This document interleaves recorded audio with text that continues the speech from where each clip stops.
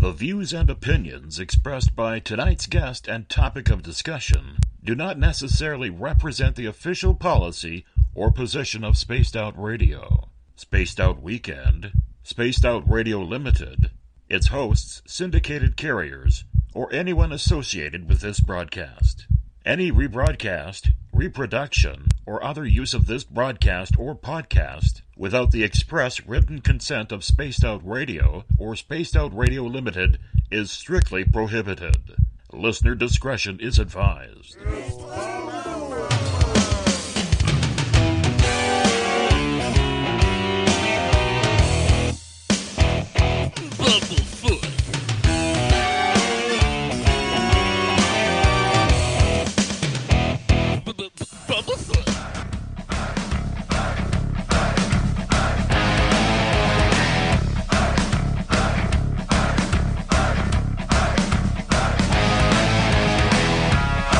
Are you experienced? Stop right there!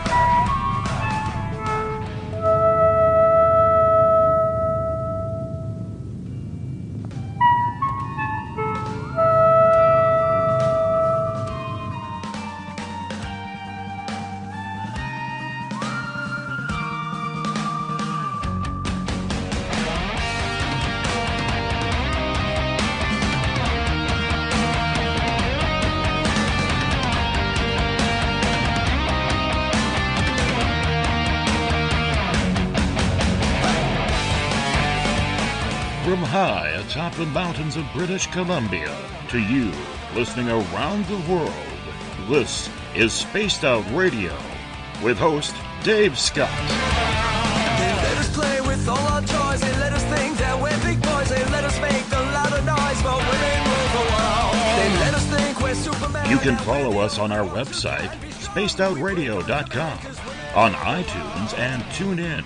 Follow Dave on Twitter at Spaced Out Radio, on Facebook at Spaced Out Radio Show, or on our YouTube channel, Spaced Out Radio Show. I try to act so cool, but you know I'm just a fool for you. I will stop till I reach the top just to be there with you. Dave, oh Dave, are you playing with Bigfoot and aliens again? Dad, you gotta stop haunting the ghost. It's scaring them. All right, seriously, put down the pointy sticks. Oh, the deeper I fall. Okay! Game on! Game on! Game on!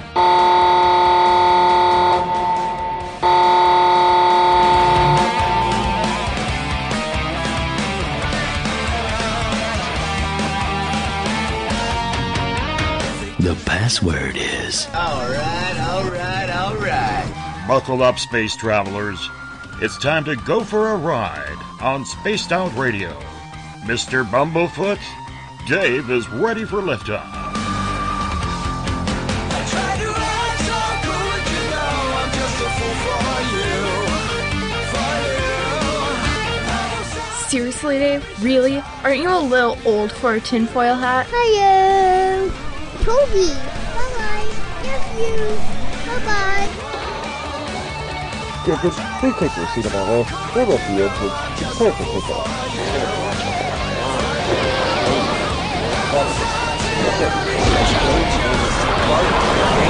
Start.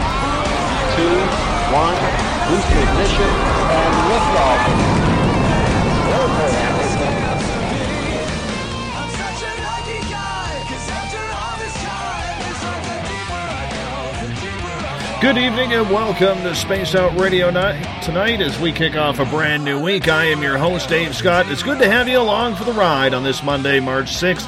Tuesday, March 7th, if you're on the East Coast, we are live right here, right now in Uncle Jimbo's cabin, right here at the Great White North, as we are here 7 days a week. Let's welcome in everyone listening in on WQEE 99 Rock the Key in Newton, Georgia, at SpaceOutRadio.com, on Spreaker, on the United Public Radio Network, Renegade Talk Radio, the High Plains Talk Radio Network, Network and on Revolution Radio. Mr. Ron Bumblefoot Thal, formerly of Guns N' Roses, currently of Art of Anarchy, is the music behind SOR. Bumblefoot rocks us in and out of every show as he is the official sound of Spaced Out Radio. Hey, if you're on social media like I am, what you could do is give us a check out on Twitter at Spaced Out Radio. Give our Facebook page a like, Spaced Out Radio Show. You can also follow me on Instagram, Dave Scott, SOR. Subscribe to our YouTube channel, Spaced Out Radio Show. Tune us in on TuneIn. Download this show and others on iTunes. We're also on RadioGuide.fm, TalkStream Live, and on Stitcher. And, of course, our website is SpacedOutRadio.com. And if you go to Patreon.com, we also have some cool offers for you there, our listeners as well. Make sure you check those out. If you want to take part in this show, we do not take phone calls. You'll have to sign into one of the chat rooms, either on Revolution Radio, on Spreaker, on the UPRN chat room, or on Facebook at the SOR Space Travelers Club. Or if you're on Twitter, just go to the hashtag Spaced Out Radio. I'll get to your questions and comments in there as well. If you head to our website, spacedoutradio.com, for just $5 a month, you can become an SOR Space Traveler. We're going to offer you some decent swag, and it's our opportunity to give back to you. We also have a brand new news section called The Encounter that deals with everything paranormal, courtesy of our editors Eric Markham and Everett Thiemer. You can check out my latest blog in there as well. It's about the brand new Space Out Radio Paracon, which goes in September. We'll get more into that as the days and weeks come ahead. And if you've had an experience you can't explain, fill out an SOR Sightlines report. Our researcher Mike Schmidt is ready to find out what's going on. We are live right now on WQEE 99 Rock the Key, way down in Noonan, Georgia. Thanks for sharing your nights with us at SOR. Make sure you also go and give their Facebook page a like. Renegade Talk Radio out of Las Vegas. We are live in Sin City on the United Public Radio Network on 107.7 FM in New Orleans. Good to have you with us, along with over 160 countries around the world following us, and we are live on Revolution Radio. The Double R Machine is a donation station financed by you, the valued listener. Head on over to freedomslips.com and donate today. Tonight we are going into the unknown with Robert Morningstar. Robert is well known and well versed in a plethora of subject matter, from remote viewing and lucid dreaming all the way over to the afterlife and aliens above. It's something he has studied for decades. Robert, by trade, is a civilian intelligence analyst and psychotherapist in New York City.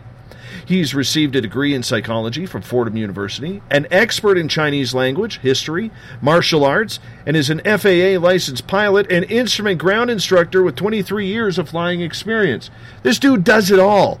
Robert has studied the paranormal and UFOs for over 40 years and has published many research articles on the internet exposing government cover-up and deception into JFK assassination, and his work is cited in major books on the assassination, notably Paris Flamon's The Assassination of America and Conspiracy Science by a well-known voice around here, Professor James Fetzer. He has also written extensively to expose NASA's use of disinformation technology in suppressing evidence of extraterrestrial life and exposing the real nature and threat of the UFO phenomenon. We welcome in to Spaced Out Radio for the first time Robert Morningstar. Robert, good to have you with us. How are you? I'm fine. Thank you for having me. It's a pleasure to be here, especially since you're broadcasting from British Columbia, and I have so many friends there that are listening in tonight. And I hope to say hello to some of them, or many of them. Let's start out now by giving a shout-out to Lucille, who is one of my friends on Facebook and sends me some very interesting photographs of UFOs in the British Columbia area. So believe your eyes, folks. When you look in the sky and you see something unusual, don't doubt your own senses. Well, Lucille has just popped into our chat room on Spreaker. Hello, Lucille, my fellow British Columbian. You're about 3.5 hours north of me where I am broadcasting. So thank you for tuning us in for the first time. Make sure you give us a like on Spreaker. Robert, thank you for bringing in a brand new crowd for us. I appreciate that, man. Yeah. I have a very strong friendship and kinship with Canadian friends from coast to coast. And by that I mean from your west coast of British Columbia all the way to Halifax, Finland. What is that, Labrador? Is the farthest one? Yeah, I have friends everywhere, including Stanton Friedman, one of the great UFO researchers of all times.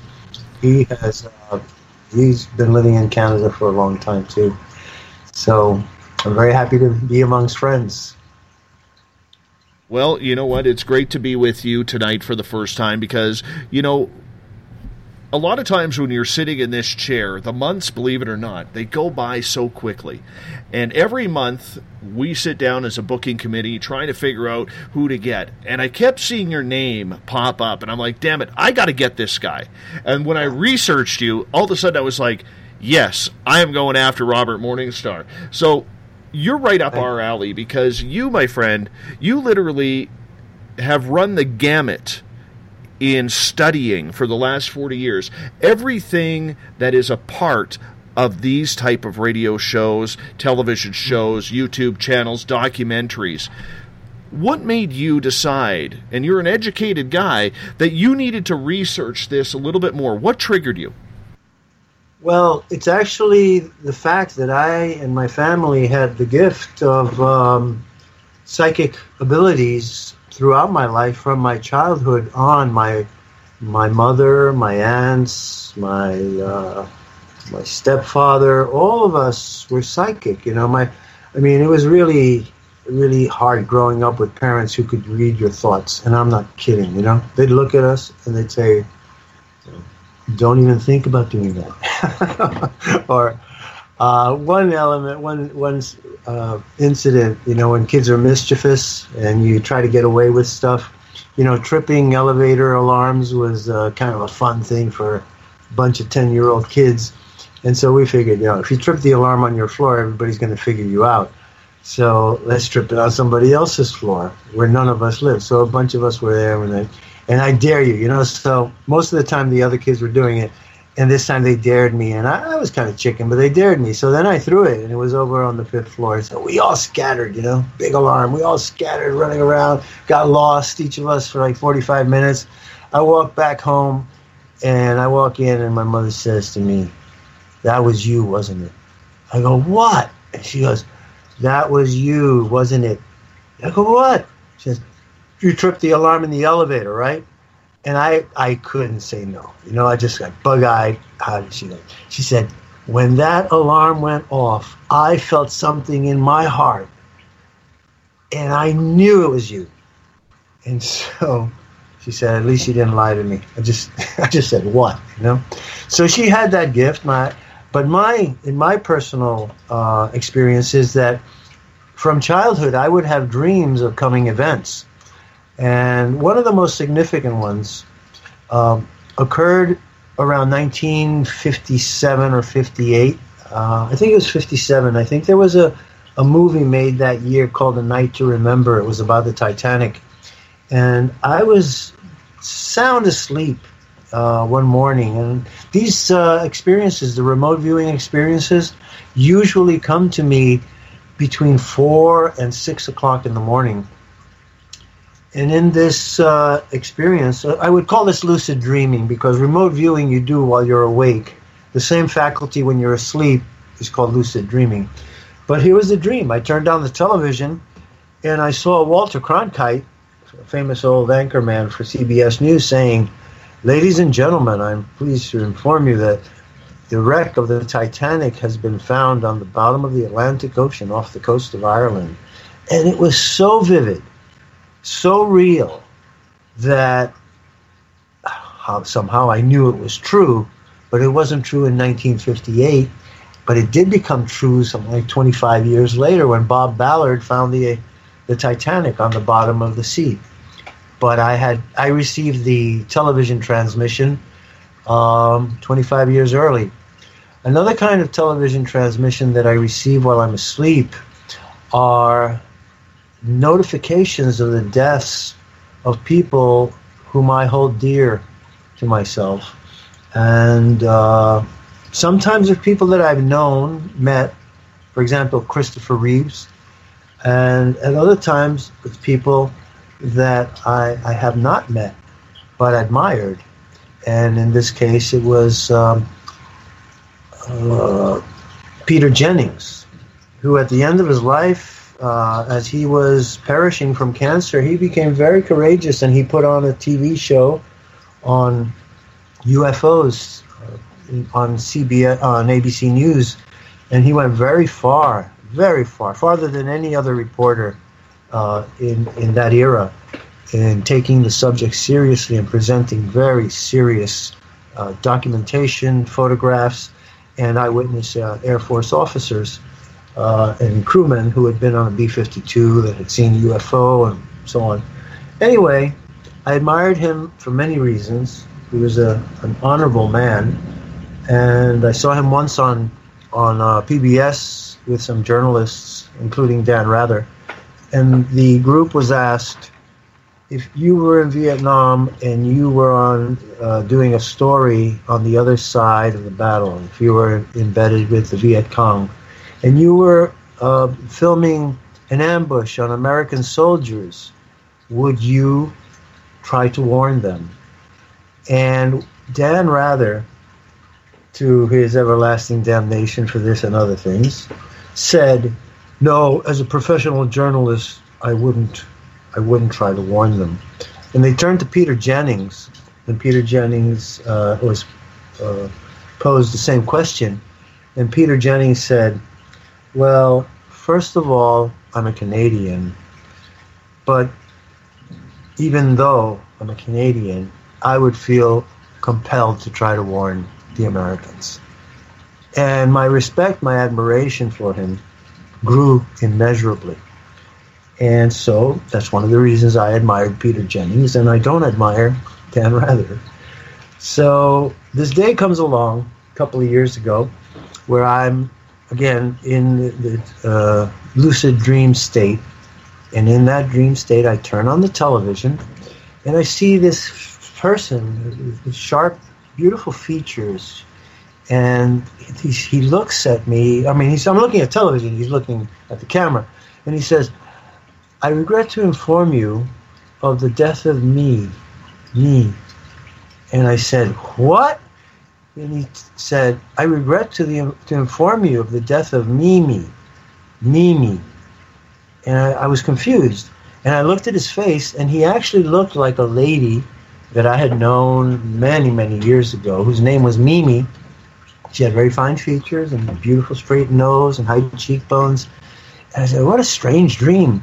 So I wake up that morning, go to the television, and an ABC anchorman is there with a very long face, and he says, ladies and gentlemen, I regret to inform you of the death last night of ABC reporter Peter Jennings. And I realized, oh my God, it was Peter Jennings. And he was saying to me, I regret to inform you of the death of me. And I said, who? Me. He didn't say Mimi. He said me. So I took it to be Mimi. So now this is the really strange part of it. I mean, besides the dream and waking up to find out he's dead, I'm mystified by the experience, as I usually am. It happens many times, but you're always surprised, amazed, and you wonder why did I get the message, So I go up to get something from my car in a garage, and I'm walking back, and I had this experience that was like in the movie Always, the movie with Dreyfuss and Brad Johnson about the pilot who gets killed, and the ghost comes up. Okay, well, that's a very beautiful movie, a remake of a World War II movie called A Guy Named Joe. So I go to the garage, and I got my stuff, and I'm walking back, and I walk by these homeless people, and I walk past this lady, down and out, street lady, alcoholic, and she says, did you hear about the death of Peter Jennings? I do a double take, and I look at her, and I said, well, yeah. And I said, yeah. And then I walked on. I said, that's the strangest thing. What am I emanating? Peter Jennings? Is he hanging around me? And I got the feeling that was it. That, his spirit had attached himself to me for a few hours. And this lady picked it up. And it was just, again, there's several psychic experiences all bundled up in those synchronicities. But I told you earlier, when we spoke on First Contact, about my experience on the night that Ronald Reagan passed away. in that I had an encounter with what is traditionally called the Banshee, which is a black figure that appears to people. Sometimes it appears to the victim who's going to die, and other times it appears to relatives of the victim to warn them that the victim, I'll call him death is a victim, makes victims of us all. So it appears to a kinsman to warn them that this kinsman is going to die. Sometimes it's a very horrifying figure. It's supposed to shriek and wail a scream that is blood-curdling and panics people or paralyzes people. So on this particular night, I went to sleep quite peacefully. And in this instance, I had this experience with two ghosts. One ghost had come 23 years before on the night that Reagan was shot. It scared the hell out. It nearly killed me. I survived it. It redirected my life for the next 30 years, and even now, even more. So this ghost is approaching me, and I said to him, quite brashly, I said, "What are you doing here tonight? You haven't shown up in 23 years. And when I did that, this was a white-clad ghost. He backed up, and he just disappeared. And as soon as he backed up, this black form came in and started to assault me. And it started to suffocate me. The presence of these entities, like extraterrestrials, ghosts have a field around them that tends to paralyze a human individual. It acts on your nervous system and short circuits you, however it works, it does wind up giving you a certain form of paralysis. So the only thing I could move was my eyes and my neck. But otherwise I was paralyzed, and the only power that I feel I had was my breath. So this entity, the Banshee, it's like a giant black sail coming upon you, or a winged, caped thing with an energy that is devoid of light. It does not reflect light. It does not emanate light, and yet it has a shape like a really black shade. So he starts to assail me and assault me and trying to suffocate me. I kept feeling this hand covering my nose and my mouth and trying to smother me. And I'm thrashing and I'm throwing my head side to side so I can take the next breath. And this battle went on for 3 hours to the point of sweat, exhaustion, fatigue. And I kept fighting it. And at the last moment, when I felt that I was at the last breath of my life, he attacked me again, smothered me, and I said to him, "I know you are death, but I'm going to fight you till the last breath of my life." And with that, I took one last gasp of air, and I just blew with the most powerful breath that I could blow.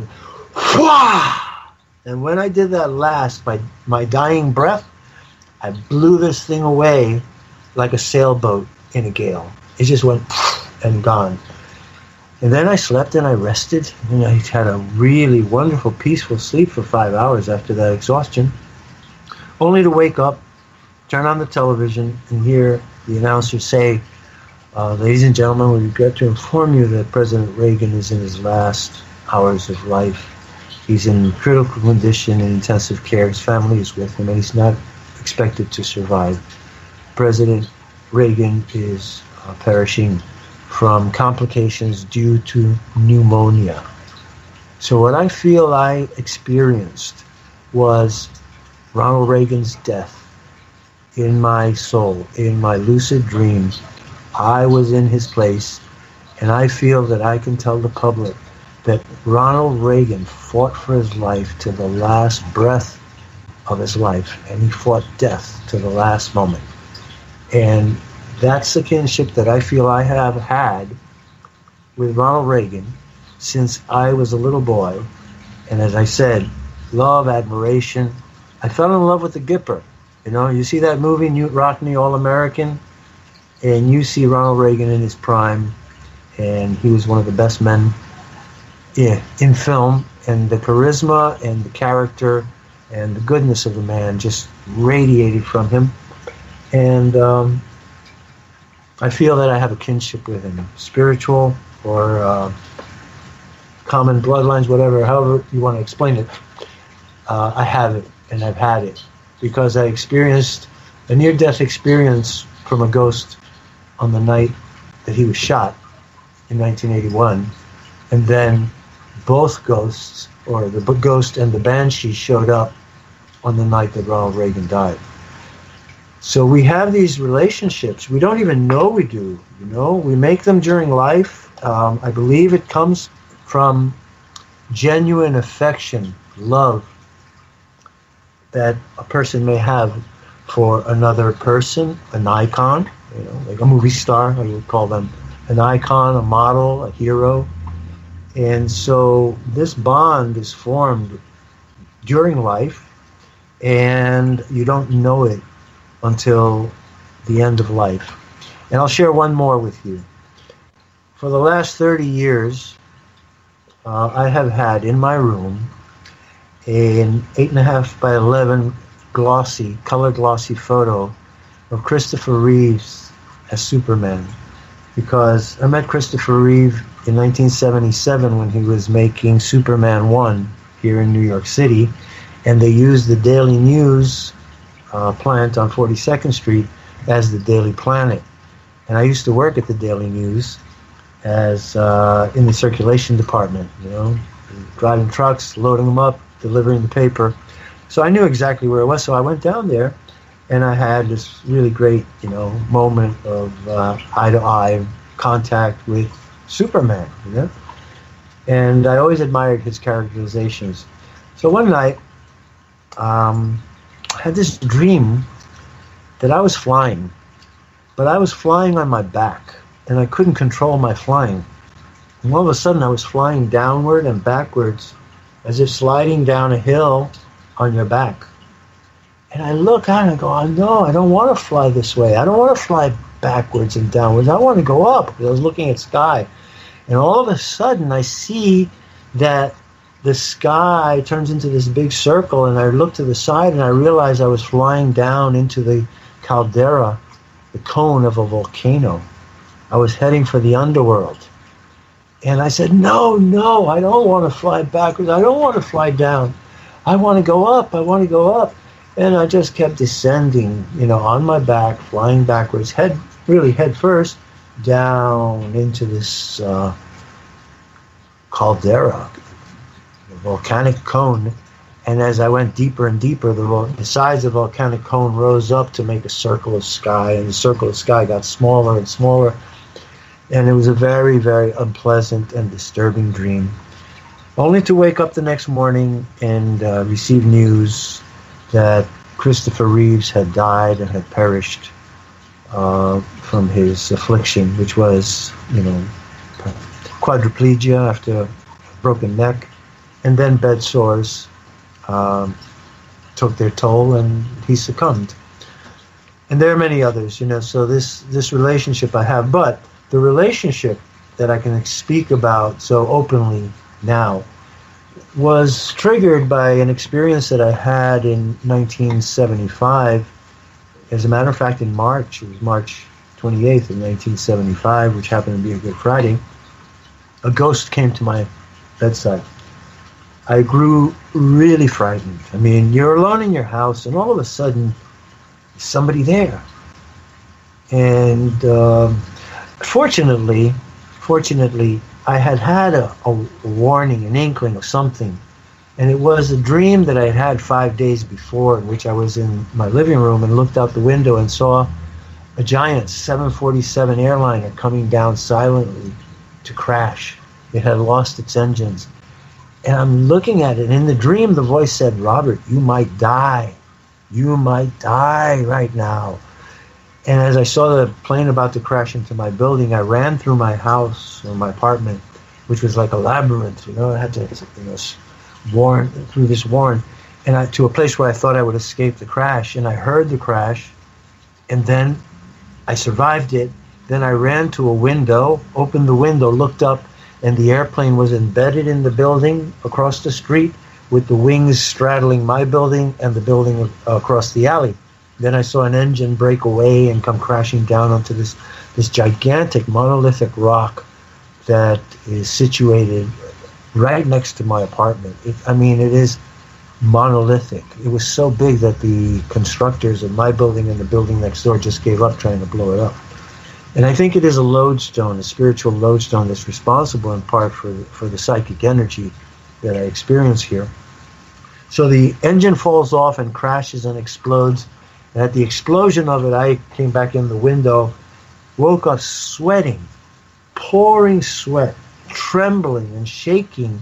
And the first thought in my brain was, my brother is in mortal danger. And I thought of my two siblings.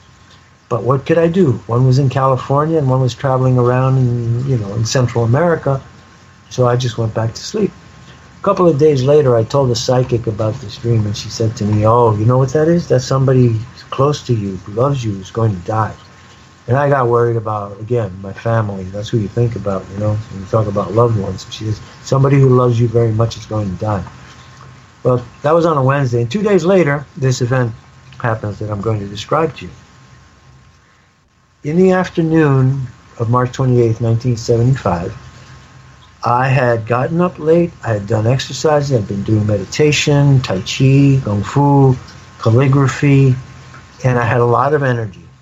And then about 3:30 in the afternoon, I suddenly got hit with something that made me completely weak, sleepy, debilitated, slight shivers or something. And I remember I said, I'd better take a rest. So I went over to my bed and lay down. I took a blanket to cover my body so I wouldn't get cold. And I just rested. And I didn't fall asleep. I just rested. And all of a sudden, somebody appeared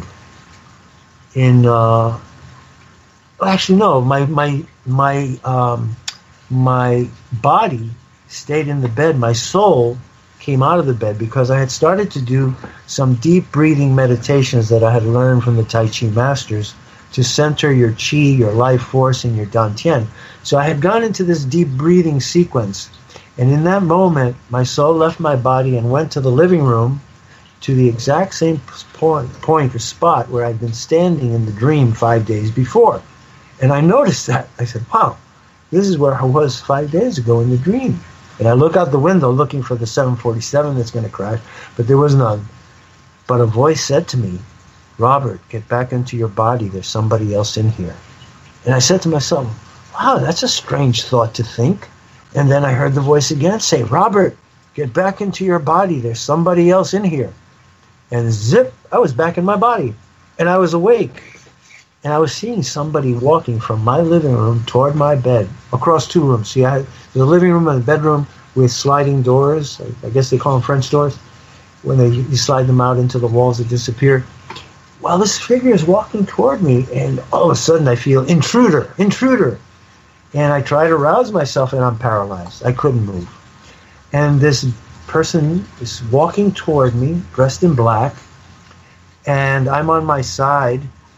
My left eye is open, my right eye is closed, and I'm paralyzed. And this being is walking toward me, and I felt threatened. And I started, as paralyzed as I was, I could clench my fist, so I clenched my fist. When I clenched my fist, this voice said, don't be afraid, Robert. Nothing can harm you. And it was so forthright, so assuring. It calmed me, and I said, okay, I'm going to trust this. I'm going to weather this out. And I relinquished the fist and just waited. The person came up to the side of my bed and reached down and touched me in the forehead and the third eye. And I was infused with so much love that I was shocked that anyone could love anyone so much. I felt unworthy, quite frankly. I said to myself, who is this who could love me so much? This love is, I could only compare it to that of a parent for an ailing child. And he touched me, and I could see the hand, and I could see a golden glow around the sort of yellowish golden hand. And then curiosity got to me because I was receiving a blessing. This person loved me, was touching me, was giving me something, and I wanted to know who it was. Because I could see from the floor to the chest, and I could see the arm touching me, but because I was slightly on my left side, and my left eye was open, my right eye was closed, I couldn't see the top. And with all my might, I took my hand and put my 5 fingers of my right hand to my right eyelid and tried to pry it open, and that eye would not let itself be open. Imagine the strength of an eyelid versus the power of your 5 fingers, you know.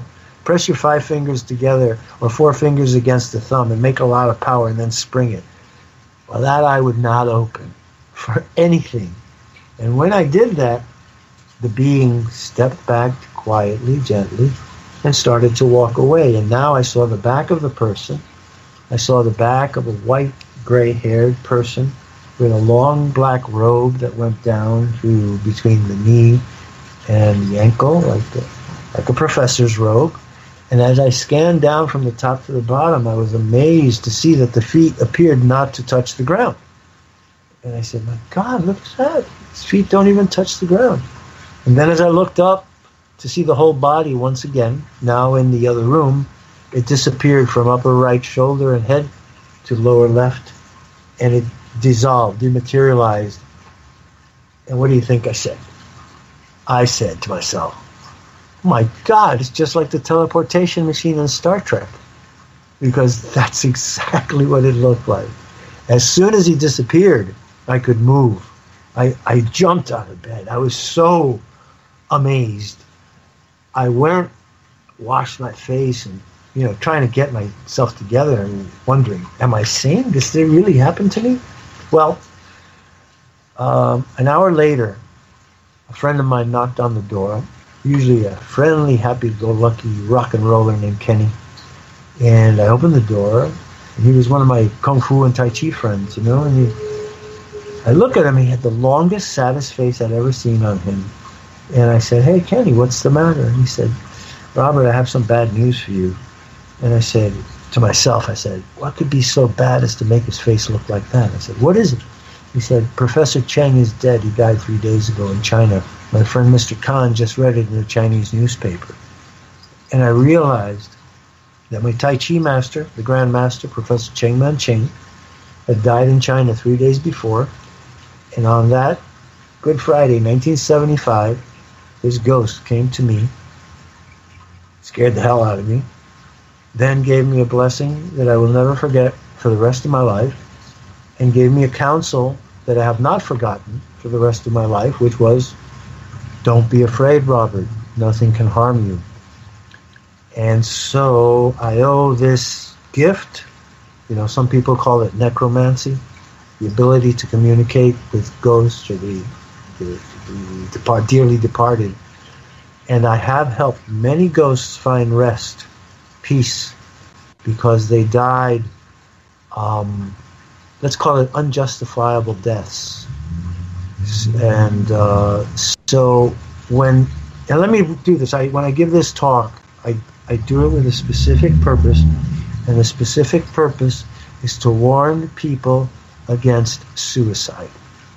If you think that you're going to solve your problems by committing suicide, you are, right now you're live wrong, and if you do it, you're going to be dead wrong. Because while you're in the body, whatever problems you may have, you are in the body, and you have a body and a mind that can solve those problems. But when you commit suicide, the problems remain, the body is gone, the resolution has not been had, and you will become what is called a hungry ghost or a wandering ghost by the Tibetans. And so those ghosts have no recourse, and they are suffering. And so if they're lucky enough to have someone who loved them, had kinship, affection, they can reach out to that person for help. And that's what's happened to me a couple of times in my life. And that's what I was relating. That was one of the reasons that first ghost came to me at Oberlin. on the night that Reagan was shot. But I warn people, suicide does not solve your problems, it only compounds them. So be brave, face up, face your problems. You have all the power you need, mentally and physically, to resolve them here while you're in the body. But when you don't have a body and you sacrifice your life thinking that you're going to escape your problems, you take them with you, and you will have to find somebody like me to help you resolve them. There are other people who do this kind of work. It's very, very strenuous. It's very difficult. Other things, for example, person died and people thought he was a suicide. And he left a wife and family. And he left a long library to someone, and the library was given to me, and I started to read everything in that library, and it educated me. This particular library came from a professor at Brown University who later perished, and they thought that he had committed suicide. And somehow this library came in, and I had his thesis and I had his diary. I found them in there, and I started to read the diary. And it turned out that, the fellow, I didn't think he committed suicide. Something else happened. Now, 15 years or so pass by, and this kid shows up at my doorstep, figuratively speaking, calls me up and says he wants to study Tai Chi. So he comes and study Tai Chi with me, and as soon as he walks in, we hit it off, really friendly. I took him into my office where I had all of these books, the library. And he starts going to the books, and he's touching them all, and he's going, "Wow, you have a lot of books." I go, "Yes, I love books, and this is my secondary library. My main books are up there in the front where I teach Tai Chi. All right, let's go to class." And he said, "Yeah." Before he said, "Oh yeah, my father had a lot of books.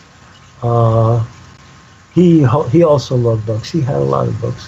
So we went in, we had the class, we came back, and then I remember this thing. I said, "Oh, you said your father had a lot of books. Did he pass away?" He said, "Yeah, my father passed away when I was a little boy."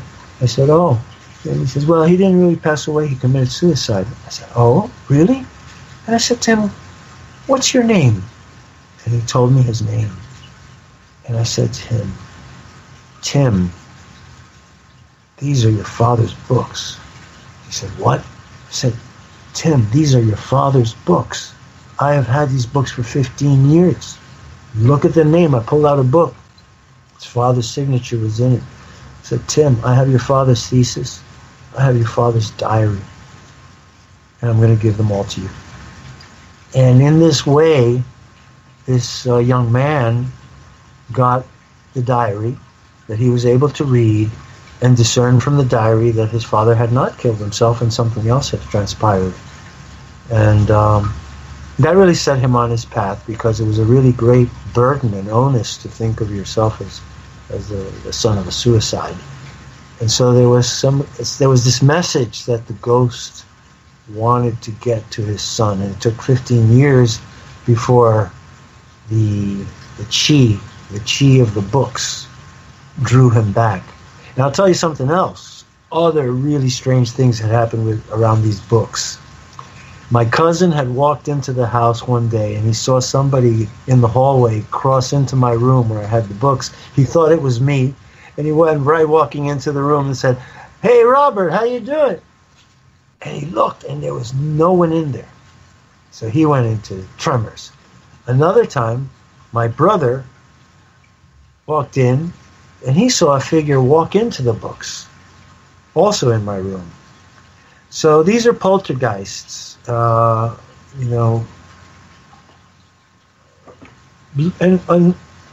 spirits who are not at rest. And so when that happens, you have to deal with it. I have a friend named Paul Schroeder who has a very interesting take on it, because he's a very psychic person. He's written a lot for UFO Digest, which is the publication that I publish and I edit. And I inherited more or less the position of publisher when my dear friend Dirk van der Ploeg passed away 2 years ago. And I'm happy to say that I've been able to keep it going with the help of many, many fine writers who have supported us throughout this period. So the point is that, it doesn't end. Death is the death of the body. Souls are immortal. And so I caution people not to despair, to keep faith, keep hope. As difficult as any travail may be, any challenge may be, God has given you all the power that you need to get through it. And I've come close to death many times, but fortunately, Professor Cheng said to me, "Don't be afraid, Robert, nothing can harm you." And I still hold it to heart, and that's what's kept me alive during some very remarkable experiences with ghosts and close encounters with extraterrestrials, not all of them benevolent. Does anybody out there send a question? Because I've been talking for a long time. Well, the one thing about what we do on this show is we let our guests speak.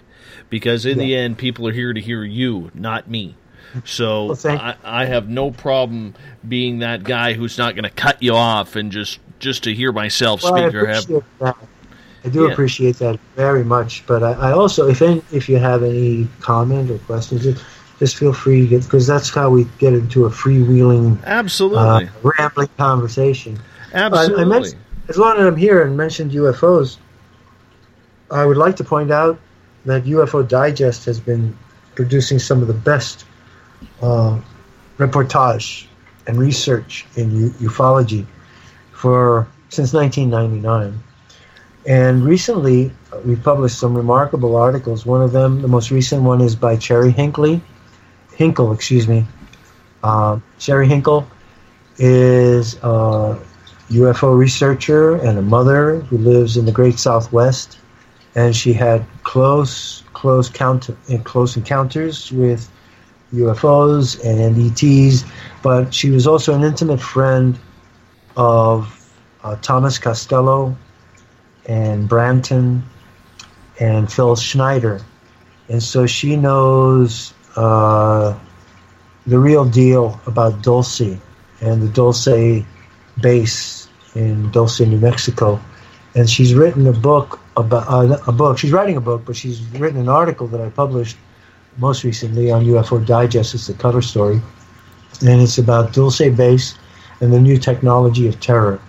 How high technology, advanced technologies, and artificial intelligence are being used to manipulate us, to change our nature, and to control our lives in unnatural ways. Mm-hmm. So I recommend that, and I also tip my hat to Steve Erdman, who has written several very lengthy articles, detailed articles, both on Nazis and UFOs, and the Nazi UFOs, and on the John F. Kennedy assassination, and the events that were happening in New Orleans prior to the loss of the Republic, which I think we just got back this year. So I heartily recommend UFO Digest. There are so many different ways we can go with this, Robert. Sure. From remote viewing to alien encounters and UFOs. With UFO Digest, one of the things that we have been analyzing heavily on this show is the regards that a lot of people, whether in the field of ufology, paranormal, or the cryptid world, they tend to use a lot of their own personal opinion as scientific fact. Yeah. I think that is completely dangerous for what we do as researchers, as journalists, as writers, because the minute we start to try and institute our own personal opinion as fact, maybe because we do not believe in certain parts of the paranormal, ufological, or cryptid world. Mm-hmm. How dangerous is that when you are working for a magazine that absolutely is focused on UFOs, but you have to be able to get quality information in order to report on it?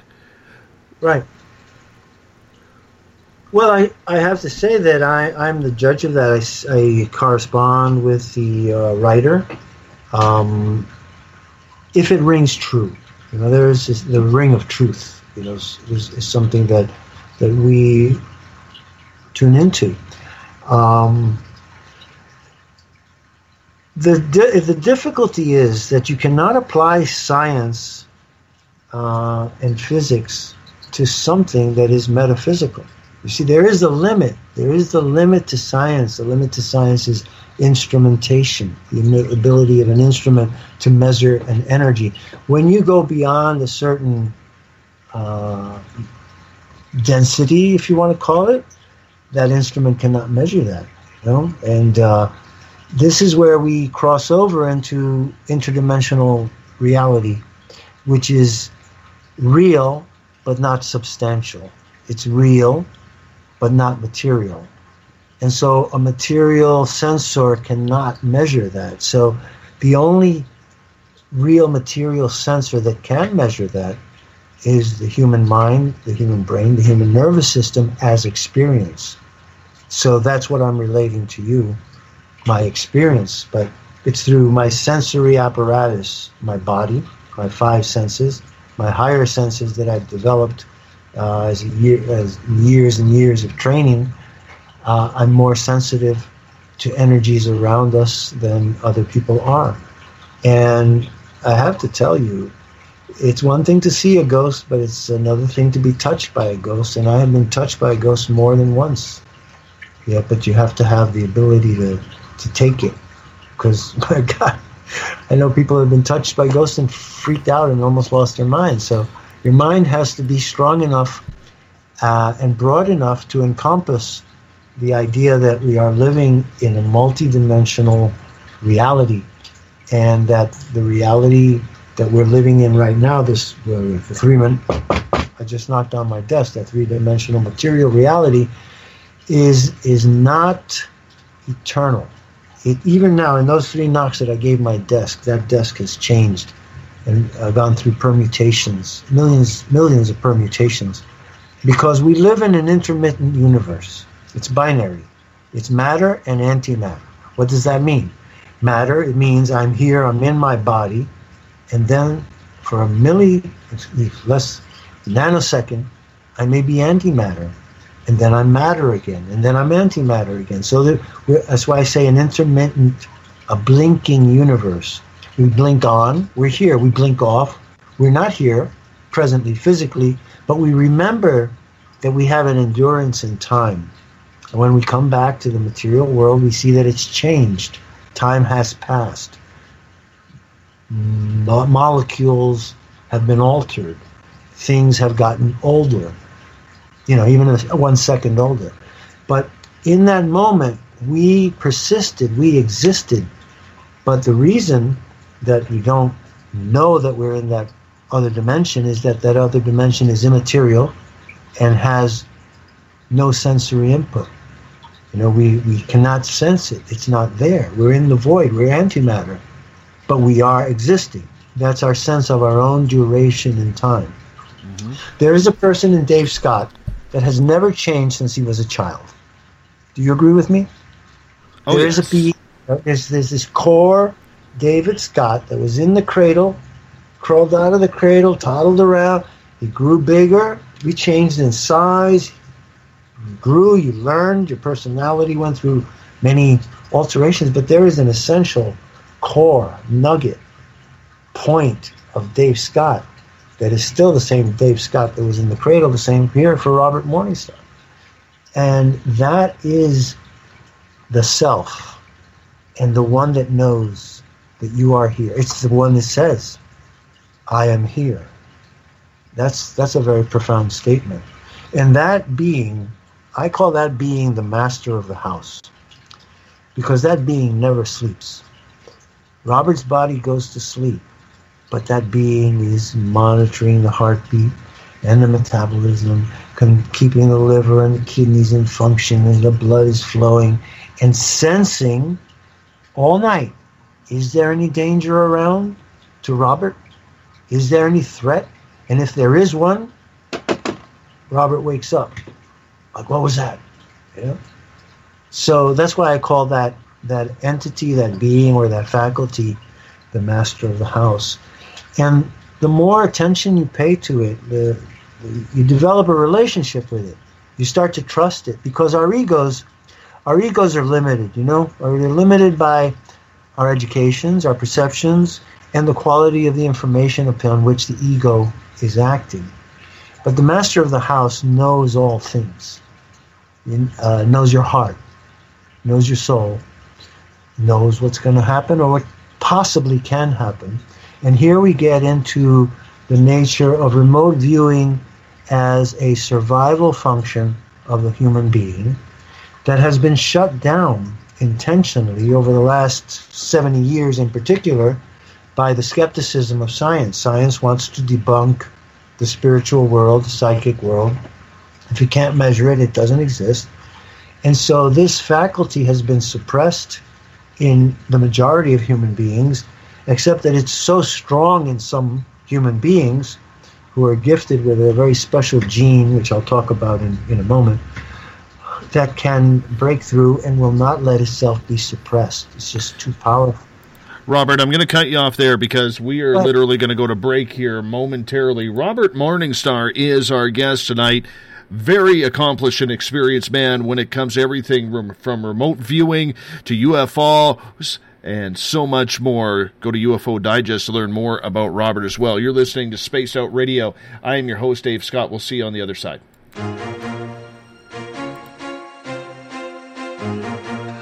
From coast to coast to coast, Blacklight Uncharted is taking on the paranormal across Canada. From ghostly hauntings to the UFOs flying above in conjunction with MUFON Canada, we're closely investigating what's going on in the northern skies and checking out the apparitions that walk among us. Check out our videos right here at spacedoutradio.com. We want to know your thoughts, we want to hear your experiences, and we want you to share your stories. The answers are out there, and we intend to find them. Would you like to become one of our space travelers? All you have to do is click on the Space Travelers icon at spacedoutradio.com. For only $5 a month, you can get access to some great prizes, as well as private monthly shows, newsletters, and a members-only section on our website. Become a space traveler today. The third Monday of every month, Spaced Out Radio is going to bring you a different look at everything paranormal. Welcome to The Reporters. Jim Mallard, Vanessa Hogel, Denise Garcia, and Christina George join me, Dave Scott, for a look at the weird and strange from the other side of the microphone. We'll break down ghosts, UFOs, cryptids, and the people investigating them. The paranormal media has never been heard like this. Come listen to The Reporters. It's paranormal news at its finest. Welcome to The Encounter. At SpaceOutRadio.com, The Encounter online is SOR's trusted news source for everything weird and strange going on around the world. This is news editor Eric Markham. Our team of journalists are scouring the planet for those strange stories that rarely make the mainstream. No fear-mongering or fake news here. Head over to SpaceOutRadio.com and encounter The Encounter.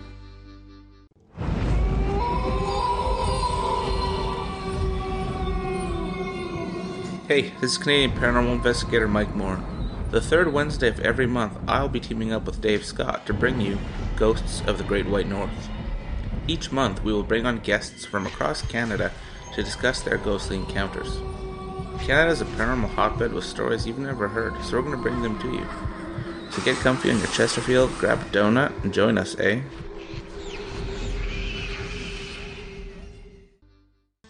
Have you had an experience you can't explain? Had a run-in with ghosts, maybe Bigfoot, or seen lights in the sky? Hi, I'm Mike Schmidt from the SOR Sightlines. I'm here to investigate your sighting. Head to spacedoutradio.com and fill out a report on the Sightlines. All your information is 100% confidential, and I will help you figure out what you've been seeing. File your report, and let's find out the answers together. Visit purpleplates.com today. For over 40 years, the Purple Energy Plates have been delivering amazing results for their many customers. Inspired by the great genius Nikola Tesla, the harmony, healing, and energetic effects of the plates have proven over and over to be beneficial and often miraculous to thousands of customers. With their money-back guarantee and the many benefits, how can you afford not to get one? Check their site for daily specials and choose from their many energy products. You won't be sorry. Visit them today at purpleplates.com for mind, body, and spirit, and expect a miracle. Are you interested in advertising on Spaced Out Radio?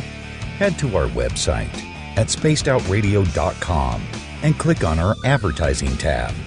There, you will find an assortment of ways you can get your product out there with us, from radio commercials to banners and social media. Have a product you like our hosts to endorse? We can do that too. Visit spacedoutradio.com for more details. Have you got your Cosmic Passport? If you need one, tune in to Cosmic Passport on Spaced Out Weekend. This is Elizabeth Anglin, ET experiencer, spirit medium, and host of Cosmic Passport. Each weekend I'll be bringing you interviews and support from other paranormal experiencers, and the best in intuitive spiritual guidance from across the globe. It's all happening starting at 9 p.m. Pacific Time, midnight Eastern, on spacedoutradio.com. From British Columbia to Northern California, Pacific North Weird has Cascadia covered. Check out our feature videos at spacedoutradio.com, where I, Vincent Zunza, and my super sleuth partner Alexandra Sullivan track down the weird and strange stories from around the Pacific Northwest. From Bigfoot to Mel's Hole and everything in between. This is what makes life exciting. So why report the normal when we can report the Pacific North Weird right here at spacedoutradio.com. Oh, there's only one way to rock. Loud and proud. In high definition. Radio 702 rocks. Las Vegas. Every Saturday and Sunday night, as Dave Scott wanders aimlessly in the wilderness, you can come hang out with me, James Tyson, in Spaced Out Weekend. Starting at 9 p.m. Pacific, midnight Eastern, I'll take you along as we talk with some of the best experts in their fields. SpacedOutRadio.com is the place to find us. So sit down, relax, put your feet up. Enjoy the topics like the paranormal, supernatural, intuitiveness, and so much more. Hope to see you there. Don't have time to listen to Spaced Out Radio live? Wherever you are, the car, the office, the shower, or even if you're traveling, we're right here for you. Each Spaced Out Radio show can be found on iTunes, TuneIn, and on our YouTube channel, Spaced Out Radio Show. It's the perfect way for you to catch up on our shows. For more information, just head over to our website, spacedoutradio.com, and tune in to us today. The views and opinions expressed by tonight's guest and topic of discussion do not necessarily represent the official policy or position of Spaced Out Radio, Spaced Out Weekend, Spaced Out Radio Limited, its hosts, syndicated carriers, or anyone associated with this broadcast. Would you like to connect with us? Head to spacedoutradio.com for all your latest show info. And hit us up on Twitter using the hashtag Spaced Out Radio. Now, back to Dave Scott and SOR. Welcome back to hour number 2 of Spaced Out Radio tonight. I am your host, Dave Scott. Good to have you along with us. Tomorrow night on the show, Thomas Seward is going to join us on his birthday. And we're going to talk Bigfoot for 3 hours. What they are, what they're all about, and get a First Nations perspective on the big hairy Sasquatch. 9 p.m. Pacific, midnight Eastern time at spacedoutradio.com, on WQEE 99 Rock the Key, on 107.7 FM in New Orleans, Renegade Talk Radio, and on Revolution Radio. Remember, if you're listening in on the Double R machine, Revolution Radio is a donation station financed by you, the valued listener. Head on over to freedomslips.com and donate today. Bill Cardwell has set the password for tonight in the SOR Space Travelers Club. Pre-ante penultimate. Pre-ante penultimate is your password. Make sure you use it wisely. Jeff in the chat room, we are going to need a definition of pre-ante penultimate. And by the way, Jeff, happy birthday from all of us at Spaced Out Radio. Appreciate you taking the time to spend it on your special day with us. If you want to follow us on social media, you can do so on Twitter at Spaced Out Radio. Also use the hashtag Spaced Out Radio to get a question or a comment into me as well. You could give our Facebook page a like, Spaced Out Radio Show. Tune us in on TuneIn. Download this show and others on iTunes. We're also on Stitcher, TalkStream Live, and RadioGuide.fm. And our website is spacedoutradio.com, where we have a plethora of features for you, including joining the SOR Space Travelers Club for $5 a month. We also have some really cool offers for all of our listeners. Head over to patreon.com and find out what they are. It's a mystery. You got to go to patreon.com to figure it out. Robert Morningstar is our guest tonight. He's going to be joining us for one more hour here before Everett Themer is going to hop into the hot seat in hour number 3. Robert, welcome back. Thank you. Couple questions from our audience for you, Robert, and then you have some breaking news that you are going to tell for the first time right here on Space Out Radio. Marie is asking for a friend. As a pilot, have you ever had any unique encounters or experiences while up in the sky? Oh, yes. That's why I became a pilot. As a matter of fact, I always wanted to fly since childhood. And then in my 30s, I arrived at a point where I could earn my license. I'll tell you, folks, it's not easy to earn your pilot's license living in New York City. There's no place to park the plane. So you have to drive very, very far to find training centers. And I did that. And the reason was that I felt, I'm interested in the subject, and you're more likely to see a UFO if you're up in the sky regularly than if you're not. And so I have had close encounters in the air, and I wrote about it in UFO Digest many years ago. I think you can still find the article. It's called 2 Eggs on a Roll, No Beacon. And that's a pun, like on no bacon. And a beacon is a transmitter that you have in the airplane that it's called a transponder. And instead of waiting for radar to hit your airplane and bounce back to the radar station, you have a radar frequency generator in the airplane that sends out a beam without it hitting you. You just send your signal to the radar station with your code name, and that's called the transponder. So in the New York area, especially in the major airport areas which overlap, you can't fly in these areas without a beacon. So one March in 1990, I was doing a solo from MacArthur Airport to Albany, and then over to Wilkes-Barre, Pennsylvania, and then back, 3-legged cross-country. So I've just taken off, and I'm flying at 1,800 feet, approaching something called the Northport Stacks. In Northport, Long Island, there are these giant smokestacks from a power station there, and we use them as a reporting point. So I've just taken off, and I'm still under air traffic control from MacArthur Airport and reporting my position and getting separation traffic. We call it traffic reports. The airplanes around you that are coming to you, by you, from you, around you, all angles, so that nobody crashes. You are given warning. So all of a sudden, out of the fog or the mist in the morning, it was about 11 in the morning, I look down to my left, and I see 2 objects moving pretty fast and climbing from just about above ground level, from about 500 feet, and they're coming and they're rising. So I report to MacArthur Airport. I gave them my call sign, Cessna 2314 Juliet Hotel. I have some traffic on my left side below me and running, and the air traffic controller says, "Oh, we can't see them on our radar. Sometimes they're too low for us to pick them up." And I said, "Well, they're climbing. They're now in my 10 o'clock position." And I just keep steady. I hold my altitude at 1,800 feet or so, approaching the stacks. And as these things emerge out of the mist, I saw 2 eggs, 2 big eggs. That's the best description I can give you of these things. And they were one in front of the other, and they moved so fluidly in uniform motion that it almost appeared to me as if one was towing the other, but there was no cable. That's how tight they were. When airplanes fly together, one will go a little lower, a little right. These things were like 2 eggs on a line, with the first egg pulling the other one, but there was no line. And they climbed up and sped up and crossed me like a T. They went right across the nose of my plane, and I think they crossed me at about 200 feet ahead of me, which is very short distance. You know, I'm doing 110 miles an hour, 120 going that way. They zip by. So we crossed the T, okay? So my airplane, you can do it with your right hand. Your right hand's your airplane, you're flying. And you cross the T with these two eggs. If you took two fingers and put them and cross the nose, so then the airplane crosses the T.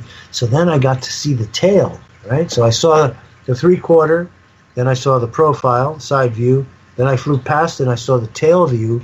And the most remarkable thing was that these things were egg-shaped when seen from the side, profile, and they were egg-shaped when seen from the tail end. So it was the same shape, except from the tail it looked like it was standing up on the long end, and then from the side it was an egg shape. Had a very small cupola, tiny little, very little canopy. I couldn't even see a person or a pilot. No propeller, no wings, no tail, ailerons. And once they passed me, they took off and crossed Long Island Sound in the direction of Bridgeport. I would say they disappeared in about 7 seconds. But again, it was hazy. And then I continued on, and I didn't breathe a word. I didn't breathe a word to air traffic control, because you never report UFOs. You want to get in trouble. You want to be ridiculed. That's why I tell people, it's a waste of time to report UFOs to, the FAA, the Air Force, or the police, because the lid on it is so tight that the first thing you get is skepticism, the next thing you get is ridicule, because they don't really want to know. It's something that does not fit into their paradigm of reality. And so to protect themselves, their own minds, their own reality, they have to be skeptical and deny you and debunk you, discredit you. So why bother? For me, the important thing is that because when it comes down to the nitty-gritty, if you believe it, you'll be in a much better situation to deal with it than a person who is totally skeptical. Those are the people who lose it, who lose their minds, who lose their centers, go into panic. But that was one instance of two real UFOs in broad daylight zipping by me. So I wrote this article called Two Eggs on a Roll, ... no beacon, because air traffic control should have been able to see those craft in that area, because every aircraft in that MacArthur Airport area, MacArthur Airport, Republic Airport, Farmingdale, Long Island, is required by law to have a transponder sending out a signal. So even though air traffic control said they couldn't see them because they were at low altitude, they should have had a transponder beaming out a signal to pinpoint their positions, but they didn't. So this was something other.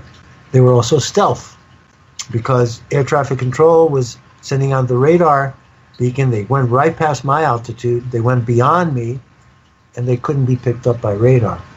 So there is a stealth aspect to this technology that I was able to observe. And the other, really most exciting, one of the most exciting adventures of my life was almost being hit by a meteor. And this was an event that I will never, ever forget, because it was spectacular. I was flying at night. I had been teaching in Boston. I taught a weekend seminar in Boston, and then I had a friend of mine bring the plane up to Boston, Hanscom Field, and I decided, hey, it was a great weekend. I really don't want to get on a bus and ride hours. Yeah, I'll fly home. So my friend, my co-pilot, my mechanic, flew up with another ferry pilot, picked me up, and we get in this airplane, and we're flying at 9:30 at night over Connecticut, near Waterbury, Oxford, Woodbury, and all of a sudden it's pitch black, and all I can see are highway lights and street lights, and then I see a lake, and the lake looked like it's on fire. I look at the lake, And there was this light coming out from the lake that was so unusual. It had every color in it. It was red, it was yellow, it was green, it was blue, and it kept changing. And I said, my God, what is that? Did they figure out how to do fireworks underwater? And I kept looking at it. Then the lake disappeared under the wing. I was flying a low wing plane, a Piper, similar to the one John F. Kennedy Jr. used to fly, except they had a T-tail. And so the lake disappears under the wing, so I can't see it. Then I turned my attention back to the front, and I'm flying at 6,000 feet. And all of a sudden, I can see the terrain. I can see the land, and it looked like blue and green tiger stripes were illuminating and coursing over the land. So I could see hills, and I could see what I thought were lakes, which were actually reservoirs, and I saw a stream. And I go, what's going on here? And then I looked to the left, and all of a sudden, I could see Long Island Sound glittering in the dark. And I could see Long Island like a big black mass. And then I could see the Atlantic Ocean glittering with light. Then I looked up and I saw something in the sky, and I thought it was the sun. And I said to myself, my God, did I miss the dawn? You know what I mean? Your brain goes into cognitive dissonance. You're just trying to find a rational explanation for what this is. So I thought of Lindbergh flying across the Atlantic all night, and the dawn coming up, and him seeing, the ocean. And that's why I said to myself, what, did I miss the dawn? Have I been flying all night and the sun's coming up? But of course it wasn't. It was still 9:30 at night. So I look again and I go, oh my God, that must be a supernova. And I look again to the front, and I could see again the illumination. It was light. It was so bright that I could see the Atlantic Ocean, Long Island Sound, Long Island, and I was 50 miles away from Long Island. I was inland, and the island and the sound itself between us. Then I look again, and I saw this light drop twice. It dropped vertically, like it was reminded of a spider. If you've ever seen a spider do 2 or 3 jumps on a silken strand, they'll drop, stop, and drop again. Or a soldier rappelling. They jump off with the line, they stop, slow down, bounce off the mountain or the cliff, and do another drop. Well, it dropped twice like that, and then I realized it wasn't a supernova. But then, and this is from about, my estimate would be that this happened about 100 miles away. And then in two bounds, like the bouncing ball used to do in cartoons in the 1930s, boom, boom, 2 bounces, 1, 2, and all of a sudden it was going to hit my airplane. And I veer the airplane and I fly parallel to this light, and it's coming. My buddy, my co-pilot, he was riding the back seat. He said he saw this light coming, and he said, oh my God, we're going to die. We're going to have a mid-air collision. This is a C-5A or some giant airplane. We're going to die. And I maneuvered the plane, and I saw this meteor streak by me. It was about 75 feet away. It was so hot that I could feel the heat coming through the plexiglass window. It had 100-foot long, acetylene torch-like white tail. It was pitch black. It had a ruby ring, a band around it, and the thing was spinning. If you look at your hand and clench your fist and look at your main knuckle, like the knuckle of your middle finger, it had a knuckle like that. It was ruby red, and it was turning around, and the ruby knuckle or bud was coming around. And then this voice said to me, don't look at the red. You're going to miss the rest of it. And when I looked at the rest of it, the top of it was engulfed in flames, but it was a green fire. And it was a green fire that had every hue of green, from lime to Kelly green. And it seemed to me that it was so hot that the heat was holding the meteor up. But the most astonishing thing about this was to see the effect on the atmosphere ahead of the meteor. I saw 2 bow waves, I would say 100 feet and 150 feet in front of the meteor, that were visible. I mean, I guess it was ionized air, and it was opening up. The atmosphere was opening up before the meteor arrived. I said to myself, this thing is so hot, it looks like the atmosphere is frightened of it. And the other thought that came to me was a vision of the movie The Ten Commandments, when Moses parts the waters and opens the waters and they go like that. Well, the atmosphere was opening up before this meteor getting out of its way. And then I saw a plume of brown, ugly smoke coming out of it. I realized that was poison gas, and I said, man, if I fly into that plume of gas, we're dead. And if I fly into that acetylene torch tail, it's gone. The wing is gone. You're dead. So I maneuvered the plane. I banked really steeply. And this was now going from parabolic arc into the vertical drop as it made its last drop. 6,000 feet is where I was. And it was doing the 6,000 foot down, straight down. So I banked the plane way, almost to 90 degrees. I would say about 85. I flew around the tail and around the meteor and around the black smoke. So I was able to look down on it, into the tail, and it looked like a tornado of fire, spinning around and sinking straight down into the woods of Connecticut. And for the next, that happened in May. I think it was May 1st, and till November, election day. From May through November 4th, I believe it was the year 2000. I went and I kept flying and looking for the landing zone, and I actually did finally locate it and made two treks in there, and was hoping to recover the meteor in 2001. But what happened was, actually it did happen in 2001, and I kept pushing and pushing, and unfortunately 9/11 occurred and ended the search and ended my flying. I actually have been flying that. I'm sorry, the bio that you read said 23 years, but I've actually been flying since 1984. It was an old bio with a typo in it. So that was really, making me look bad there. No, I'm sorry. That was my fault. I sent you the text. I didn't check it. But anyway, that was a really once in a lifetime experience. And you have a lot of experiences. I almost hit a deer. Well, you're definitely someone we're going to have to bring back, because I'm sure you got probably at least 15, 16 hours of further stories you could read. I'm going to get to another question here, Robert. This one comes from Corrine, and Corrine is asking, Robert, did you ever read Sedona Beyond the Vortex book? And if so, what did you think about it? I'm afraid I didn't read Sedona Beyond the Vortex. There's a lot of strange things, wonderful things and strange things. People who go to Sedona fall in love with it, and I have a feeling, Sedona looks more like Mars than any other place that I've ever seen. Arizona looks like Mars.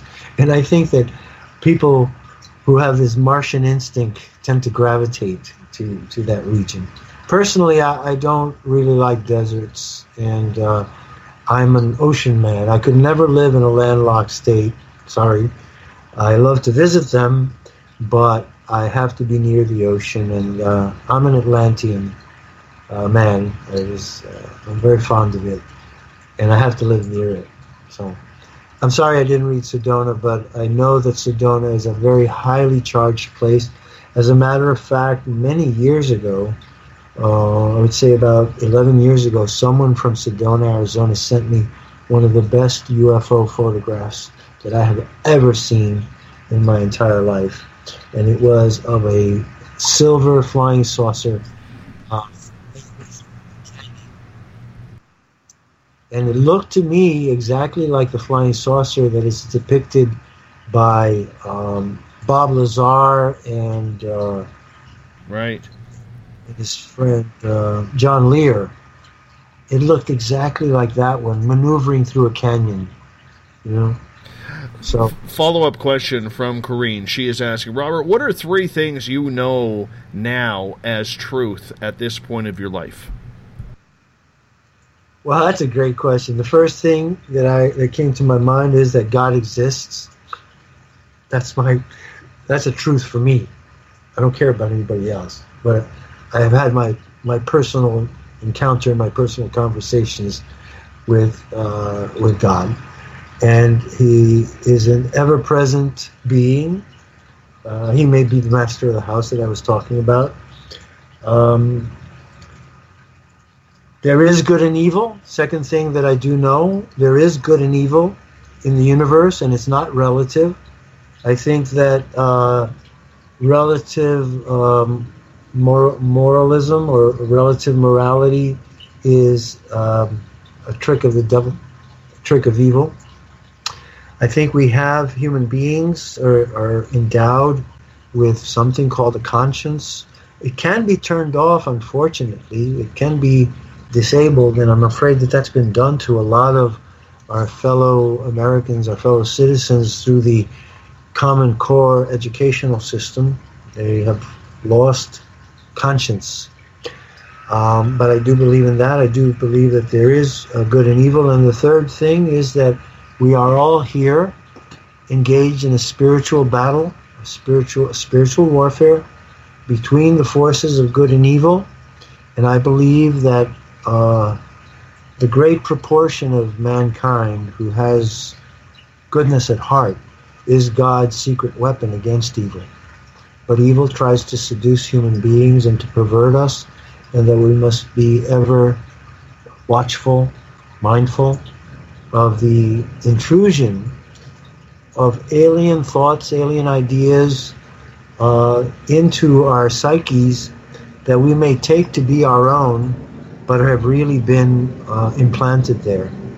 And so I say to people, reflect on your own thinking, reflect on the thought you're thinking right now, or during the day, several times a day, and say to yourself, are these thoughts truly my own, or are these thoughts that have been planted in my head by media, propaganda, or mind control? And the other one now, since I've seen over the last few years, it used to be that mind control operations worked to fool your intellect. They presented false data to mislead you, misguide you, to trick your intelligence. But now, especially in the last 4 years, I've seen a new form of mind control, manipulation, that's involved in hijacking your emotional body. It's to planting memes and triggers in you that will rile you up and make you mad and make you angry and make you hostile upon the mention of certain key words. The most powerful key word to trip this aberration or this aberrant hijacking of the emotional body is the simple word Trump. That has become a trigger word where people lose their minds, lose their sanity, lose their composure, turn into vitriolic, hate-filled beings.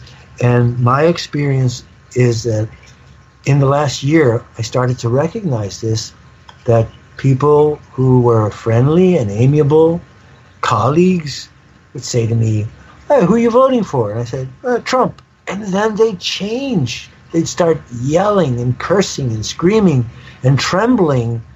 And the tremor wasn't coming from the chest, it was coming from the belly. And it's like, wow, that is really deep-seated hatred. And what tripped this? So I've been watching the way the liberal media, particularly CNN and MSNBC, but more CNN than any other, is working on an emotional manipulation of the viewer, which is more subtle than an intellectual deception or propaganda. And this has become so widespread that people are feeling emotions and anger and hatred, which is not truly their own. And so now, instead of saying to people, check out your thinking every once in a while, a couple of hours a day, every once in a while, and say, is this thought really my own? Now I caution people and I say to you, ask yourself, is this emotion that I'm feeling truly my own? Is it really my feeling, or is it something that's been engendered in me, generated in me by the implantation of some hostile thought? And I see that more and more, and people are succumbing to it, and it's a very dangerous thing. That's all I've got to say. Let's get to another question. And originally we were talking about remote viewing at the top of this show. Don wants to know, what is the difference, in your opinion, between lucid dreaming and astral travel and remote viewing? Okay, I will say this. I talk in these terms: remote viewing, lucid dreaming, and out-of-body experiences. Because when I teach my remote viewing class, which I will be teaching a seminar in April, remote viewing. And when I do, I have certain books that I use as manuals for it. And one of them is called Journeys Out of the Body by Robert A. Monroe. Now, the difference between them all is this. In remote viewing, you're awake, you're conscious, you develop your skill and your target, you have an intention, and it's wakeful and mindful. Lucid dreaming occurs while you're asleep. You can program yourself before you go to sleep to go to a certain destination, to experience a certain thing or see something. Or in me, I don't do that. I just let the faculty express itself. And it has amazed me many, many times.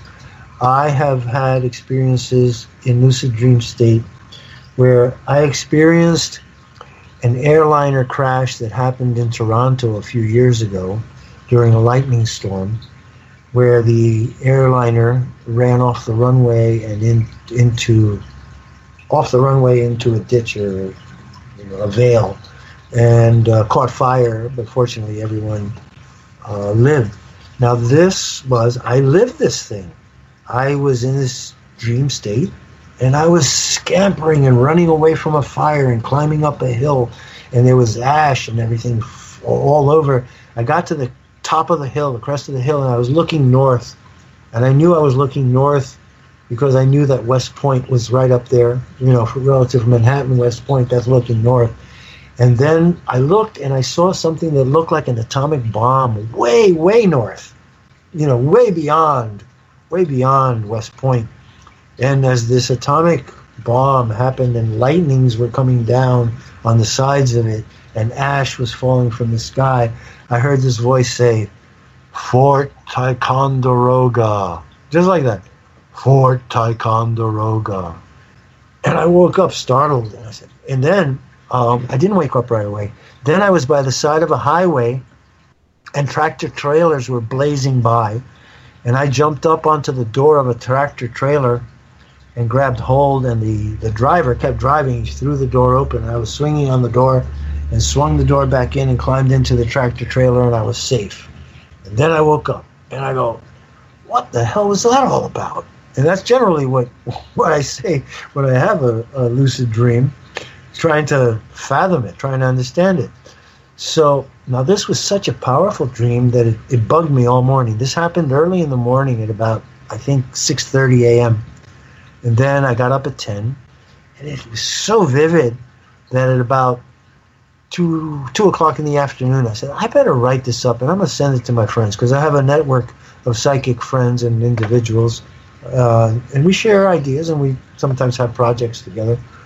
So I write it up, and I'm typing it up, and I'm sending it, and I had a situation where I could have my computer and my monitor and a big mirror in front of me that reflected the TV behind me, big TV, so I could watch TV while I was at the computer. And I look up, and CNN starts to report that an airliner had run off the runway at Toronto Airport during a lightning storm. And there was a fire and an explosion. And I look at the television, and the explosion and the fire was going up, and it looked like a mushroom cloud, and the lightning was coming down. And then it said that the airliner had run off the runway and gone down into an embankment, into a ditch, and the people were jumping out and scurrying up the hill. And then it said that a highway runs by Toronto Airport, and many truck drivers and tractor-trailer drivers started to stop their trucks by the side of the road and scampered down to help rescue rescue the people that were jumping out of the airplane. And they were taking them into the tractor trailers and giving them shelter there while emergency crews tried to put out the fire. Fortunately, not a single person died. And the airplane was lost, but there was no loss of life. And then I heard an interview with one of the survivors, and I've never forgotten his name. His name was Raoul Baumann. And Raoul Baumann starts to describe what he did to escape the plane. He said, that plane was on fire. I jumped up, and I kept scurrying up the hill, and I had to get away from the fire. And then I got up to the top of the hill, and then some truck drivers helped me. So my take on this is this, that I see these things happening through other people's eyes. And it may be a person with whom I may have some kind of blood relationship, really far-fetched. I mean, they say there are 6 degrees of separation between all of us. So we may share a common gene pool that has certain attributes which involve psychism. And now I would like to go back. I said earlier I was going to talk about this. And it's about a gene called VMAT-2. The VMAT-2 gene is believed to be a gene that hardwires certain human beings for very high-level spiritual insights or mystical experiences, and that when this gene is expressed in a person, they are extremely psychic and prone to have psychic, spiritual, and mystical experiences. But if this gene is suppressed or neutralized, a person will not have those experiences. And the way I found out about it is that a few years ago, someone went to the Pentagon to propose the creation of a virus that they call fundamental vaccine, which was, according to them, a genetically modified vaccine that would be sprayed on fundamentalist fanatics in the Muslim world that would make them stop believing in their mystical experiences because it would shut down the VMAT-2 gene. And I thought, and I was asked to investigate this by a very, very prestigious doctor who had very, very close ties to the intelligence community. And he was very concerned. And he said, Bob, this is really terrible. If this is true,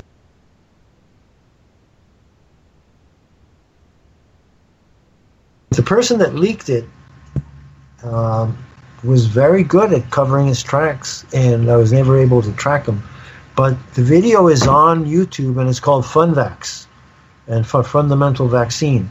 So I said to the doctor, this is insane, because what you're attacking is the gene that is responsible for the belief system of every individual, whatever it is that they believe. So a scientist may not be a mystic, but he may have this VMAT-2 gene, which inspires him to science, which inspires him to believe that science is the way, that science is the path to higher consciousness. Now, if this thing is sprayed by aerosol and spreads, anybody who breathes it in is going to get the fundamental virus and will stop believing in whatever it is that they did believe. It's not going to attack just people who believe in religion. It's attacking the belief, the modality for the belief system and its expression. So there are a lot of crazy things being done in the name of science, and I think we have to guard ourselves against them, because there's definitely, in World War II, Churchill came out with a speech to warn Britain and the Allies and the Western world of the rise in Nazi Germany of a perverse science, an evil science that was being turned against humanity. And I think that warning is still pertinent today, because very terrible things are being done in the name of science, in genetics, in biochemistry, in pharmacology. And our people America, Canada, the human race, are being victimized by this evil science, which is trying to seize, as I said earlier, not just control of our minds and our beliefs and our opinions and ideas through propaganda, but our very emotions and our behaviors themselves. And artificial intelligence, I believe, has become a threat to humankind because we are surrendering free will and our individual choices to machines to make the choices for us. And I think that is a path toward annihilation. And I recommend a movie called Colossus, The Forbin Project, to everyone. It's on YouTube.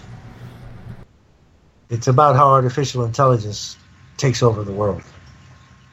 One more question before we get into your Antarctica news, because we only got about 18 minutes left with you.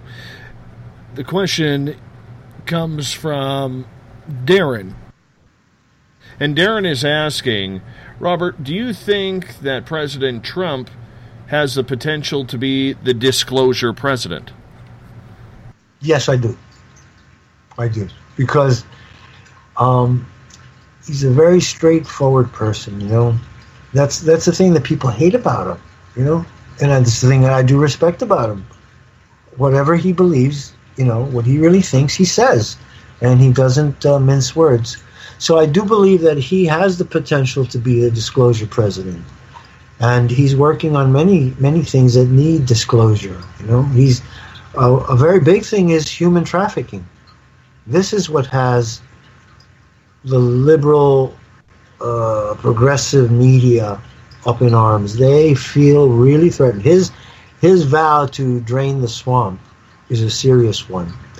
And part of that stagnation, that corruption of Washington involves human trafficking and a pedophilia network that was exposed more than 30 years ago, but has been suppressed by the liberal media.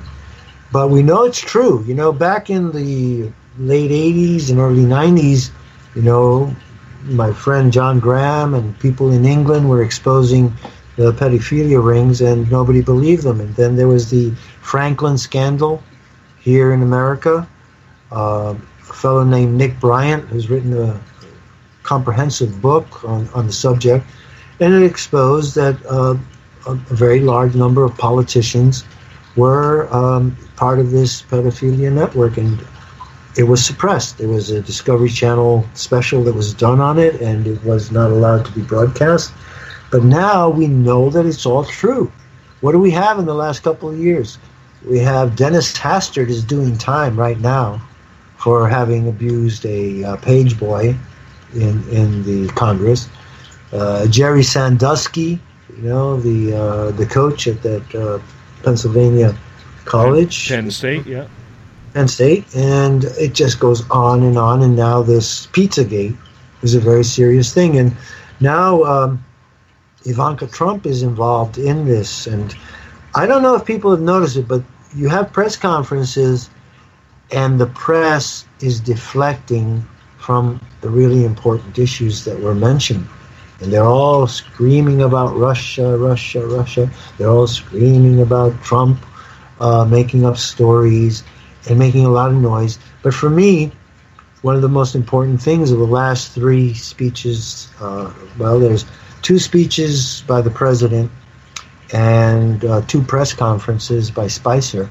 And in each of them, the subject of human trafficking has been brought up. And the president is out to stop human trafficking. As a matter of fact, there's a major story in the newspapers today about his latest move. Right. And I think that this is a big part. There is a great perversion there. One other question before we get to Antarctica, because this one I kind of let loose here for a while. Do you think when it comes to remote viewing or lucid dreaming that GMOs, fluoridated water, food additives restrict or prohibit your ability to do so? This comes from John at #SpacedOutRadio. Absolutely. Absolutely. I said that this faculty, which I believe is a human survival faculty that had guided mankind for 1 million years to arrive here, that it has been intentionally suppressed. And, they do everything in their power to make you disbelieve your own mind. And as I said, the master of the house is always there to warn us. I have had my life saved, and I have saved the lives of others because I had remote viewing visions of coming events, and I modified my behavior. I changed certain things. Since the remote viewing experience told me that I was going to go through this disaster. And this was a car crash that occurred in 2002. And I had a really vivid experience of being in a multi-car crash, pieces of cars all over the highway, people dying and screaming. It was so vivid I could hear the growling and the yelling of the tractor trailer, not the tow truck drivers, wrenching up the cars and screaming at people. And I said to myself in the dream, oh man, God is showing me this is coming and I can't get out of it. I'm going to have to go through this. And so in the dream, the accident had been caused by a white car that cut me off and caused the accident. So I was going to Brooklyn at Christmas time, broke 3 rules. Don't go to Brooklyn on the weekend, don't travel at Christmas time, and don't travel on the solstice. 3 rules that I broke that one time because it was an important celebration that I was going to. So I said to myself, well, it was a white car that caused the accident. I drive a white car. Maybe if I don't take a white car, we can change this equation. So instead, I borrowed a van, my mother's van, which was a gold-colored van. And this event unfolds in a 6-car crash intentionally caused by a guy in a white car, in a white SUV. He intentionally caused this accident that, made an accordion of 6 cars. But because I had driven the van and not my sports car, in which I would have been killed, we survived. And now here's the remarkable thing. The thing unfolded. I had the crash, and bang, I hit. I slowed the car down enough for us to survive it. Then I got hit from the rear end and lifted up, and like this, snap. It happened, the crash happened, and I said to myself, well, I was here last Tuesday night. Okay, it's done. I had already experienced it, the terrible part of it, the death on the highway. And here we were, and nobody was dead. So I got out of the car, I put down my cell phone, I called the emergency, I called for an ambulance, told the cars behind me, get off, go off the exit, nobody's going to be moving around here. Because it was a pretty wild accident up a ramp that was tapering into one lane. It's really crazy. But that saved my life. And I had the experience of saving somebody else's life in Hamburg when I had a similar dream about another white van that exploded in flames, and I didn't know why I was dreaming about this. The next night I went to dinner with a famous, very well-known German actress, and at the end of the dinner she said, hey, can I give you fellas a ride home? And I said, sure, because we were in Hamburg. It's not like New York or Toronto with a lot of public transit. So we accepted the ride. She drives up in the van that I saw the night before. And oh, my God. So I said the next day to my friend Peter, listen, we just met this lady. I know she's going to think it's strange, but I have to talk to her. Please, can you make a meeting with her? So he set up the meeting, and I went over and I said, listen, Marie, I saw this. I want you to take your van to go have it checked by a mechanic because this was a terrible thing that I saw. And she said, okay, I will. She knew I was serious. She says, because I pick up my boy and his friends from school every day in that van, so I'm going to take it. So she took it to the mechanic. He said, lady, why did you bring this car in here today? He said, this man from New York told me that he had a dream. He said, you're really lucky. You could have been killed. If you'd gotten on the Autobahn with this car, you could have been killed. The transmission is about to fall out and it really can't be repaired. It can't be repaired. So that's why I believe it. My friend, I'm going to cut you off right there, and I don't normally do that, and I apologize. That's the Canadian in me apologizing, but we only got about 7 minutes left with you, and I wanted to get to the Antarctica news. Right. Okay, folks, I want you to keep an eye on Antarctica. Something's happening in Antarctica that is earth shaking. And many years ago, 2008 as a matter of fact, I met a naval officer who told me that the U.S. military has a huge base in Antarctica that is monitoring celestial events but also interacting with extraterrestrials, and that they're using it as a jump-off point for joint ventures, let's call them, between our military and extraterrestrials in venturing into outer space. And in recent years, but in particular in the last year, they've discovered 3,500 species of new bacteria inside that lake Vostok, which was buried for millions of years under ice. And in the last few months, major political leaders have made secret trips to Antarctica, and a cave was discovered in Antarctica that's an artificial cave. It's called Turtle Cave. And while exploring Turtle Cave, which has a weird entrance that looks like it has a metallic cover, don't mind the tractor trailers going by my house, folks. They're just here to help me. Anyway, it has a cover, a lid on it that looks like half of a flying saucer or half of a German Nazi helmet covering the entrance. For that reason, it looks like a shell, so it's called Turtle Cave.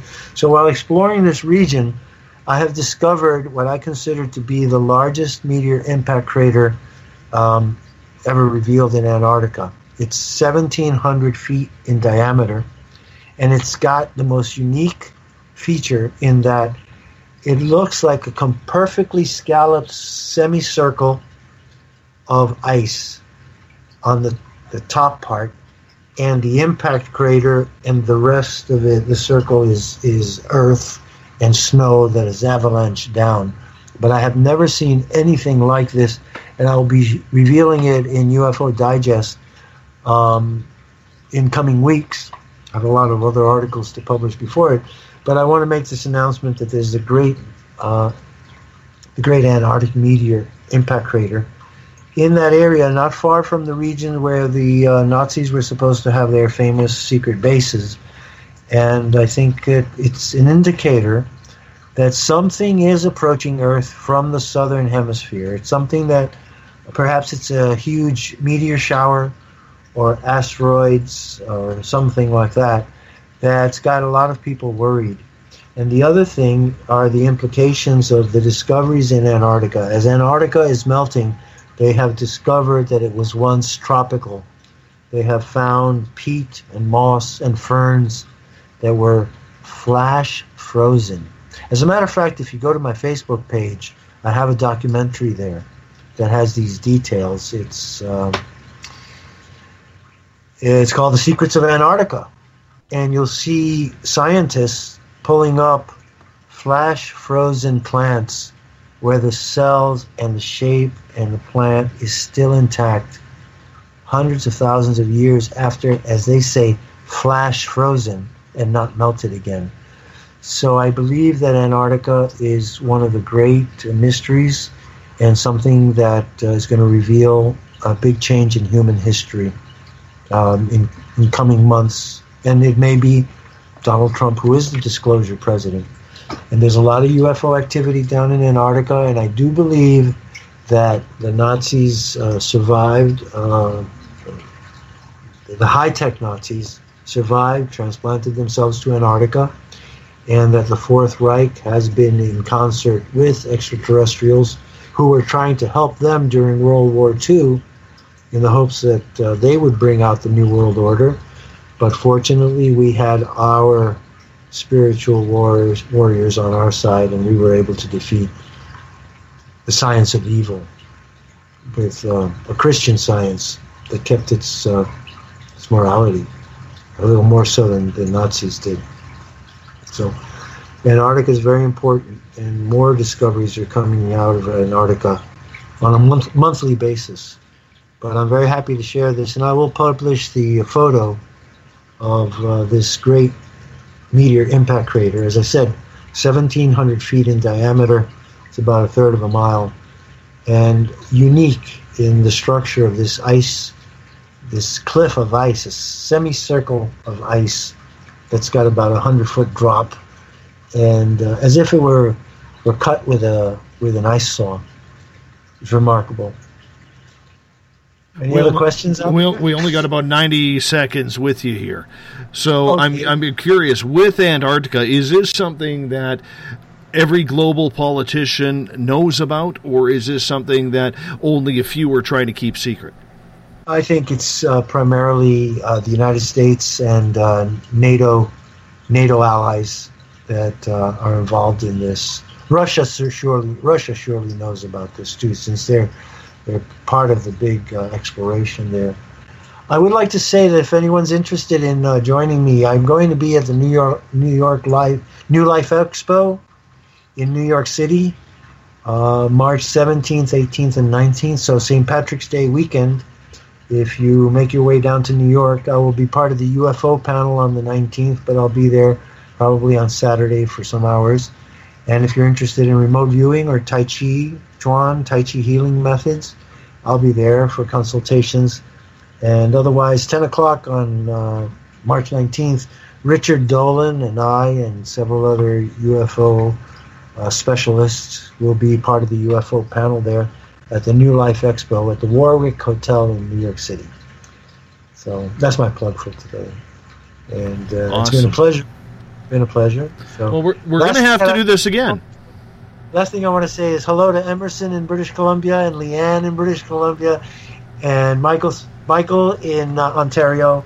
I'm going across the country because I have a lot of friends there, and I really am absolutely. Happy to have and if they're listening from British Columbia, I want to let them know, your friends know, that Spaced Out Radio is from the Cariboo region of British Columbia. So make sure you tune in, support that local show, help spread the word, because we are Canada's only show that goes 7 days a week in these topics, night after night. So it's a good one. Robert Morningstar, thank you for being on Spaced Out Radio tonight. Really appreciate your time. Coming up in the next hour, Everett Thiemer and Eric Markham will join us. We're going to continue with the great talk from everything that is scientific to paranormal, and we're going to get in on it. You're listening to Spaced Out Radio. I am your host, Dave Scott. We'll be back right after this.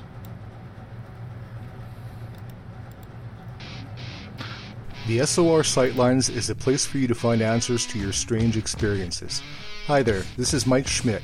If you have had an encounter with ghosts, UFOs, Bigfoot, ETs, or anything else that doesn't make sense, head to spacedoutradio.com and file a Sightlines report. All information you give is 100% confidential, and I will personally help you find the answers you need. SOR Sightlines, your answers are a click away. Have you got your Cosmic Passport? If you need one, tune in to Cosmic Passport on Spaced Out Weekend. This is Elizabeth Anglin, ET experiencer, spirit medium, and host of Cosmic Passport. Each weekend I'll be bringing you interviews and support from other paranormal experiencers, and the best in intuitive spiritual guidance from across the globe. It's all happening starting at 9 p.m. Pacific Time, midnight Eastern, on spacedoutradio.com. Hi there, I'm Butch Witkowski, lead investigator with U4COP. On the final Monday of every month, you can listen to me and host Dave Scott on Spaced Out Radio's Strange Days. We're going to get to the heart of the matter when it comes to what's happening out there. People are seeing and experiencing things from ET contact to Bigfoot, and I want to hear about it. Your experiences are what we investigators need to help solve these unknown mysteries. So tune in at spacedoutradio.com to the final Monday of every month from Butch Witkowski's Strange Days. Visit purpleplates.com today. For over 40 years, the Purple Energy Plates have been delivering amazing results for their many customers. Inspired by the great genius Nikola Tesla, the harmony, healing, and energetic effects of the plates have proven over and over to be beneficial and often miraculous to thousands of customers. With their money-back guarantee and the many benefits, how can you afford not to get one? Check their site for daily specials and choose from their many energy products. You won't be sorry. Visit them today at purpleplates.com for mind, body, and spirit, and expect a miracle. This is your medium, Joanna, from Spaced Out Weekend, 2 mediums and a large. I would love it if you would come and join us with host James Tyson every other Sunday on Spaced Out Weekend. Together, we will take your calls and your questions live. Our goal is to provide you with a positive outlook on deep questions that you may have. Questions regarding love, relationships, money, or whatever else is on your mind. Come and check us out at spacedoutradio.com. Have you checked out the SOR Spacewire at spacedoutradio.com yet? Every day we post the latest stories regarding the weird, strange, and completely unbelievable. From cryptid and UFO sightings to the conspiracy world, we tackle it all. Hi there, I'm Eric Markham, Spaced Out Radio's news director for the SOR Spacewire. And if you have a story, I want to hear it. Email me at news@spacedoutradio.com. Patrolling the Pacific Northwest, we are always on the lookout for the strange and unassuming stories that real people are experiencing. Hi, I'm Vincent Zunza from Pacific North Weird. Me and Alexandra Sullivan have teamed to bring to you those odd stories that never seem to make it into the mainstream. Stories so weird that will leave you scratching your head wondering, is this real? It's as real as it gets with Pacific North Weird. You can watch our videos right here at spacedoutradio.com. Become more intimate and interactive with Spaced Out Radio. Join our Space Travelers Club with your new membership. For $5 a month, we'll provide you with special access to the website, monthly prize draws from books to psychic readings, along with monthly newsletter, private interviews, and more. Sign up today to be part of Spaced Out Radio's experience. Looking for a place to advertise at a very reasonable cost?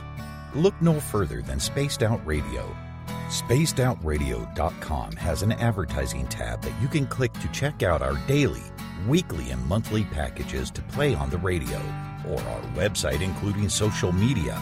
From commercial spots to banners, we have it all. Check out our competitive pricing today. Don't have time to listen to Spaced Out Radio live? Wherever you are, the car, the office, the shower, or even if you're traveling, we're right here for you. Each Spaced Out Radio show can be found on iTunes, TuneIn, and on our YouTube channel, Spaced Out Radio Show. It's the perfect way for you to catch up on our shows. For more information, just head over to our website, spacedoutradio.com, and tune in to us today.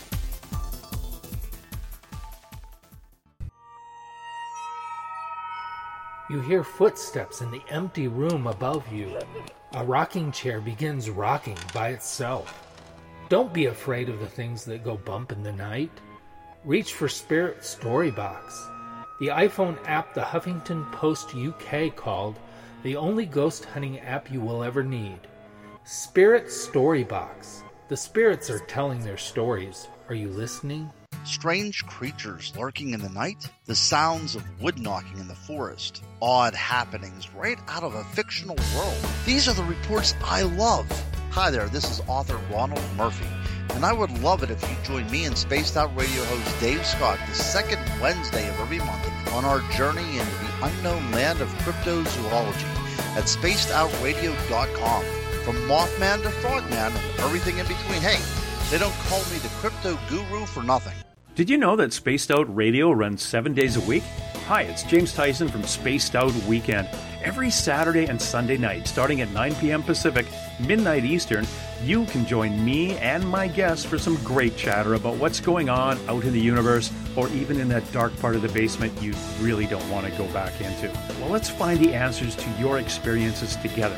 So come on up to Uncle Jimbo's cabin on the weekend. For more information, look us up at spacedoutradio.com.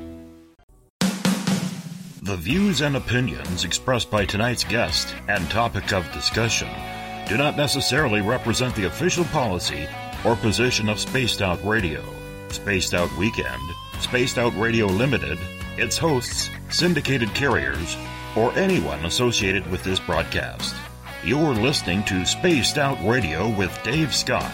Follow Dave on Twitter at Spaced Out Radio and hashtag Spaced Out Radio, and on Facebook, Spaced Out Radio Show. Now, back to the program. A child grew up too fast, went running wild. Now we don't know who to pray to anymore. Welcome back to the final hour of Space Out Radio tonight. I am your host, Dave Scott. Good to have you along for this wonderful ride. around SOR land. It is fantastic. It is fun, and we're glad you are with us. Tomorrow night on the show, Thomas Seawood is going to join us. We are going to talk Bigfoot from a First Nations perspective and see what this creature is all about. 9 p.m. Pacific, midnight Eastern time at spacedoutradio.com on the WQEE Rock the Key down in Noonan, Georgia. The United Public Radio Network, live on 107.7 FM in New Orleans and over 160 countries around the world. Renegade Talk Radio in Las Vegas and on Revolution Radio. Remember, the Double R Machine is a donation station financed by you, the valued listener. Head on over to freedomslips.com and donate today. Bill Cardwell has set the password for tonight in the SOR Space Travelers Club. Prianti Penultimate. Prianti Penultimate is your password. Make sure you use it wisely, Space Travelers, because it is your password for the night and to kick off the week. Hey, if you want to follow us on social media, just like our new friend Deb Matt did, all you got to do is go to spacedoutradio.com, or you can use the hashtag SpacedOutRadio, at SpacedOutRadio on Twitter. Give our Facebook page a like, Spaced Out Radio Show. Tune us in on TuneIn. Download this show and others on iTunes. We are also on Stitcher, TalkStream Live, RadioGuide.fm, and our website is SpacedOutRadio.com, where we have a plethora of features for you, including joining the SOR Space Travelers Club for just $5 a month. Notice I put the periods in between. Eric Markham and Everett Thiemer from The Encounter Online are with us here on Space Out Radio. The Encounter Online, if you haven't noticed, is what we have changed the SOR Space Wire's name to, as we look to bring in a plethora of journalists who are going to be writing quality paranormal, supernatural type journalism. Welcome, gentlemen. Hi, Dave. Hi, Eric. Hey, Everett. Hi, Dave. Hi, Everett. Hi, Eric. There we go. Now that we got the introductions out of there. You know, normally when I have you guys on, we kind of break down what the guest previous was talking about. We're going to get to that. But at first here, this is really our first opportunity to introduce everyone to the Encounter, Everett. It's at spacedoutradio.com. We are currently, working to make everything really, really brand new. We're going to be adding fresh, new pieces of journalism regarding the paranormal. Everett, why don't you take it from there? Oh, this is something I'm really excited about. It's taken us a while to roll this out, but we're putting pieces together. We're getting writers together. We're growing our team, and we're going to take a completely fresh approach to the paranormal. We're going to be treating it much like you treat the topics with your mainstream journalism background. We're going to treat these topics with a mainstream approach and a research-based approach. We're going to really dig in depth and hopefully educate and turn the paranormal community on its ear a little bit and really shock them and really surprise them. And what's the purpose for doing that for our listeners? I know the purpose. But in reality, I think the big reason why I'm asking that question is for a lot of people out there who are looking for some sort of paranormal type journalism, it's difficult to find out there. It is, and that's why we're doing this. That is the purpose. These are important topics. There are a lot of things going on out there that people don't understand, and there is research going on, but it all it gets buried in this muck of, I don't want to say amateurish journalism, but this attitude of, look at me, I did this, and the story is always kind of secondary.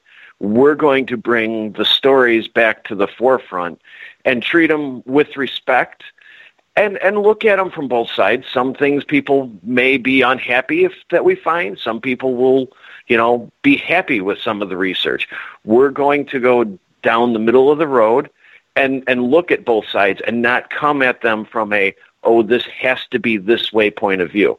So it's really exciting kind of behind the scenes, I know that sometimes it seems like it takes a long time that we talk about these things, but this is going to be a totally fresh approach that's going to treat these topics with respect and a journalistic skill that's really lacking in a lot of the writing out there in the paranormal field. And one thing that I'm excited about is to get Eric Markham, our resident scientist, a little bit more involved with everything, because Eric is probably one of the smartest dudes that I have ever met. And with his new role on the Encounter Online, not only will he be helping you out with editing and looking over stories and finding stories, but he's going to bring more of a scientific view on everything that we do. And Eric, how important is that for you to get that opportunity to bring in the scientific effort and background that really needs to happen in this field, because there really seems to be a real lack thereof when it comes to these topics? Exactly. I always hear how science is always anti-fringe or anti anything out of the norm, and by and large that's true. But where I have had the classic scientific training and degree, I have also had the experiences that don't fit in that framework. So it's very important to me to look at this stuff and, find the science in it, because there's got to be something there.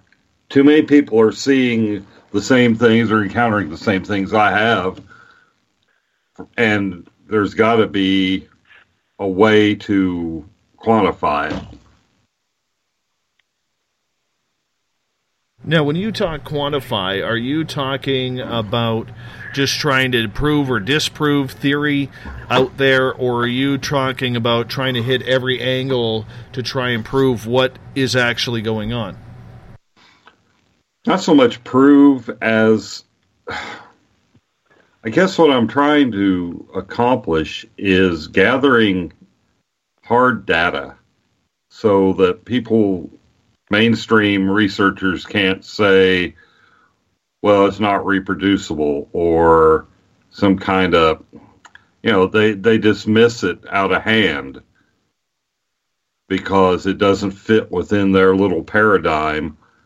And I'm saying if it exists, then there, to quote a Star Trek line, nothing unreal exists. There's got to be a core of truth here that I don't know, I think people get caught up in trying to catch the EVP and, get that picture, and they're ignoring what's happening they're ignoring the occurrence itself. I think that it's easy to get caught up into the safari mentality, but then, so what? You've got a picture. I can make any ghost picture I want with my computer. They've been doing fake ghost pictures since 2 days after the camera was invented. We need to have some, just some baseline data. What's going on when these events occur? Whether it's, trying to find out, maybe get a tissue sample from a Bigfoot, whether it's trying to see what atmospheric disturbances occur when a UFO is in the area, what happens in a room when a shadow person or a ghost is present. And I think that's gotten lost in the shuffle.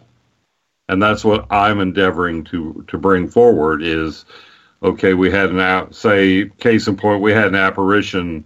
This is what happened in the local environment. And then once we figure out what's going on in the local environment, we've got data that we can look at and try and figure what happened? What can cause this parameter to change just because this incorporeal entity appeared? If it appears, if we can see it, if it's interacting with our environment, then we know that there is some kind of matter there. And that's what I'm looking at. That's what I'm trying to get some of this. Maybe the occurrence itself would not be reproducible, but what's happening during the sighting or what's happening when the spirit is in the room, that part is reproducible. It might take, several people taking my research and going out with it to corroborate and add to it. But that's where I'm at. Well, everybody can start looking in at spaceoutradio.com, the encounter online. It's something we're working very hard for. Gentlemen, let's get into what Robert Morningstar was saying in regards to Antarctica. Everett, we'll start with you on this one. Do you believe that there is actually secret military/UFO bases on the only continent on this planet that is remotely viewed with people? Very few people have ever been there. What do you think? I really don't think that there's anything UFO related there. I think it's a convenient location. I think it makes a good story, but I think that there are too many other places that it would make more sense to have, something actually going on. I look at some of the evidence and it looks compelling, and then all of a sudden I kind of go back and forth a little bit. But ultimately, the bottom line for me is no, I don't think there's anything going on down there. Well, it would be a good place to hide something, Everett. I mean, so to write it off that nothing's happening, who knows? It's a safe place to hide any type of UFO contact. But on the flip side, they're doing a great job out at Area 51. True. And again, like I said, I do go back and forth. I think ultimately, though, for me anyway, right now, with the evidence the way it is, I think it's just a compelling story. Eric Markham, what do you believe? Well, I think it's a convenient place because, as you said, it's not a place you're going to get to easily. I mean, the private citizen is not, unless you're mega wealthy, you're not going to hop a plane, a boat, or whatever and go to Antarctica. So you can actually say anything you want about Antarctica. And how are you going to verify it? I mean, it's a little too remote and convenient for spinning yarns, I think. Hey, I'd like nothing more than for them to find something there. But I'm kind of with Everett on this. I'm very skeptical about all this activity in Antarctica. It's a little bit too much like a H.P. Lovecraft story, the way they keep bringing stuff out. You know what? I look at it, and I'm going to have some fun with this topic here for a moment. I look at it as, have you noticed how many types of theories have come out ever since the original Transformer movie? Where Megatron was originally found in Antarctica before getting, built into the Hoover Dam. And, there's people who have said UFOs have been over Hoover Dam stealing energy and so on and so forth. Now we have what's buried in Antarctica. Is there remote bases there? Did Hitler build a base there? Let's also remind ourselves that, it's the coldest place on the planet, pretty much. And you're not going to get a lot done. For people who have never spent time in minus 20 below Celsius temperatures, okay, which is around minus 15, minus 16 Fahrenheit, okay, and then you get into that minus 40 degrees Celsius, which equates to minus 40 Fahrenheit, you're not doing a lot of things there. Okay, they would have to build one hell of a big base and structures pretty much like what you see at an airport in order to, make sure that they have some sort of heat going on. It's crazy to think for me that we are doing this in Antarctica. I just don't buy it. Well, and you'd also have to consider that you have to build that base on ice, on and in ice. So there is a tremendous amount of building an infrastructure that you would have to create and build just to make this possible. This is more than just building a hangar to hide a UFO in.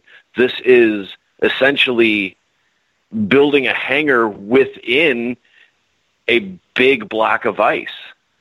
And that just seems like an awful lot of effort to go through. Well, the other option is, what if they're building it under the ice? Okay, then isn't the average depth of the ice on Antarctica about, is it 4 miles, Eric? Yeah, something to that. But they've built, oh my goodness, Australia has Davis Station. Argentina has Deception Station. Japan. There's a ton of permanent bases up there that have already, been in existence for several, decades. So it's within our engineering to do so. I'm trying to remember, I had an uncle that was a Navy weather officer, and he did a stint at what they call Operation Deep Freeze, and I cannot remember if that's Antarctica or the Arctic. But, he became quite a pool player because there wasn't anything to do but shoot pool, and all their waste goes into these big 55-gallon steel drums, and they would, for entertainment, they would burn off one of these drums till it exploded. So it's not the kind of place you go for fun and games.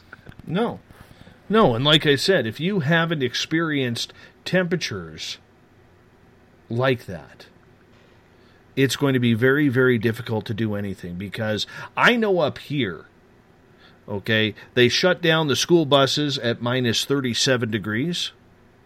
They shut down work at minus 50. And sometimes it does get there. Antarctica is pretty damn cold. And I just don't see them having that. Now, Andrew, we like to call him Aussie Andy around here because he's from Australia. And, he lives in the future from where we are here in British Columbia, Canada. He says, I'm going to have to disagree with the SOR panel. I believe ancient civilization has been found there. Eric, what do you think?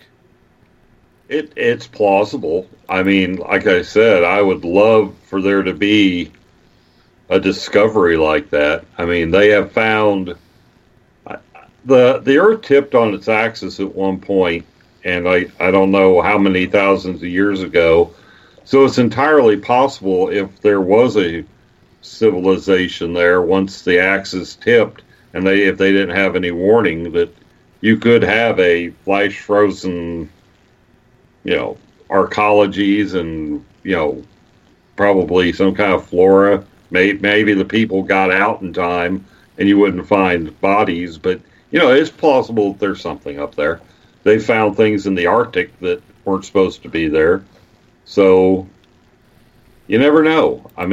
That's part of the fun of this whole topic, is we don't know, and it's always it's sort of a treasure hunt to see if you can find that, is that lost civilization buried under miles of ice. It gives us something to think about. Mm-hmm. I like John's post here at hashtag Spaced Out Radio. He says, Area 51 might have been legit at first, but there's nothing there now. It's a decoy. Everett, what do you think? I would agree with that, I think. I'm sure by now, I think even Wright-Patterson is probably not what it used to be. If we have aircraft, alien aircraft, my personal opinion is they're somewhere where we haven't even thought about yet. Dulce, all these places are nice to talk about and go look at, but the fact is sometimes it's easier to hide something in plain sight. And I think that if we have alien aircraft, we're missing the location. I tend to agree, because when Area 51 was first developed, we didn't have spy satellites that could read the time on your wristwatch on your wrist from space. So I think anything that's extremely covert is underground somewhere, out of the prying, out of view of the prying eyes from space. You just, Area 51, for what it is has been obsolete since probably the mid 80s. I would think is about when the resolution on these cameras started getting to where, the Russians could peer down and see what was going on. They have bought up all the land around Area 51, so I think there's something going on, but I think it's our homegrown, like whatever's going to come out behind the stealth fighter or something like that. I don't believe that the alien spacecraft and all that are there anymore, if they ever were. I think that's all been moved Cheyenne Mountain or so, it's somewhere deep. But the truth is that, excuse me, the truth is that the government needs a place to, for a better lack of word, play. They need a place like Area 51. We can say it's obsolete for what we're talking about, but there are a lot of defense technologies that are still being developed that if you and I and the general public knows about them, that means that China knows about them and North Korea knows about them. So the government does need a little bit of a place to play and have some secrets. I agree. I do agree. Yes. Like I said, I think what you see coming out of Area 51 is prototype testing for what we're designing, and some of that might be back engineered technology, but so far there hasn't been, really there hasn't been anything come out since the stealth fighter and stealth bomber. So, what's going on out there? Here's the thing we do know about Here's the thing we do know about Area 51. We do know that every day, a couple times a day, the Janet jets are flying in and out of McCarran Airport in downtown Las Vegas. They are making a trip somewhere. We do know, thanks to people like Bob Lazar, that S4 does exist deep in a mountain, which they could hide, which is off from the main base. I believe it's about 10 miles from the main base. It's right in the middle of Nellis Air Force Range, where nobody is allowed to be, and they keep buying up property. So I'm a firm believer that there still are good secrets out there outside of what we know, because the best thing to do is hide something in plain sight. Well, that is true. To an extent, but by the same token, if you put all your eggs in one basket, then the chance of observing your secrets are greater.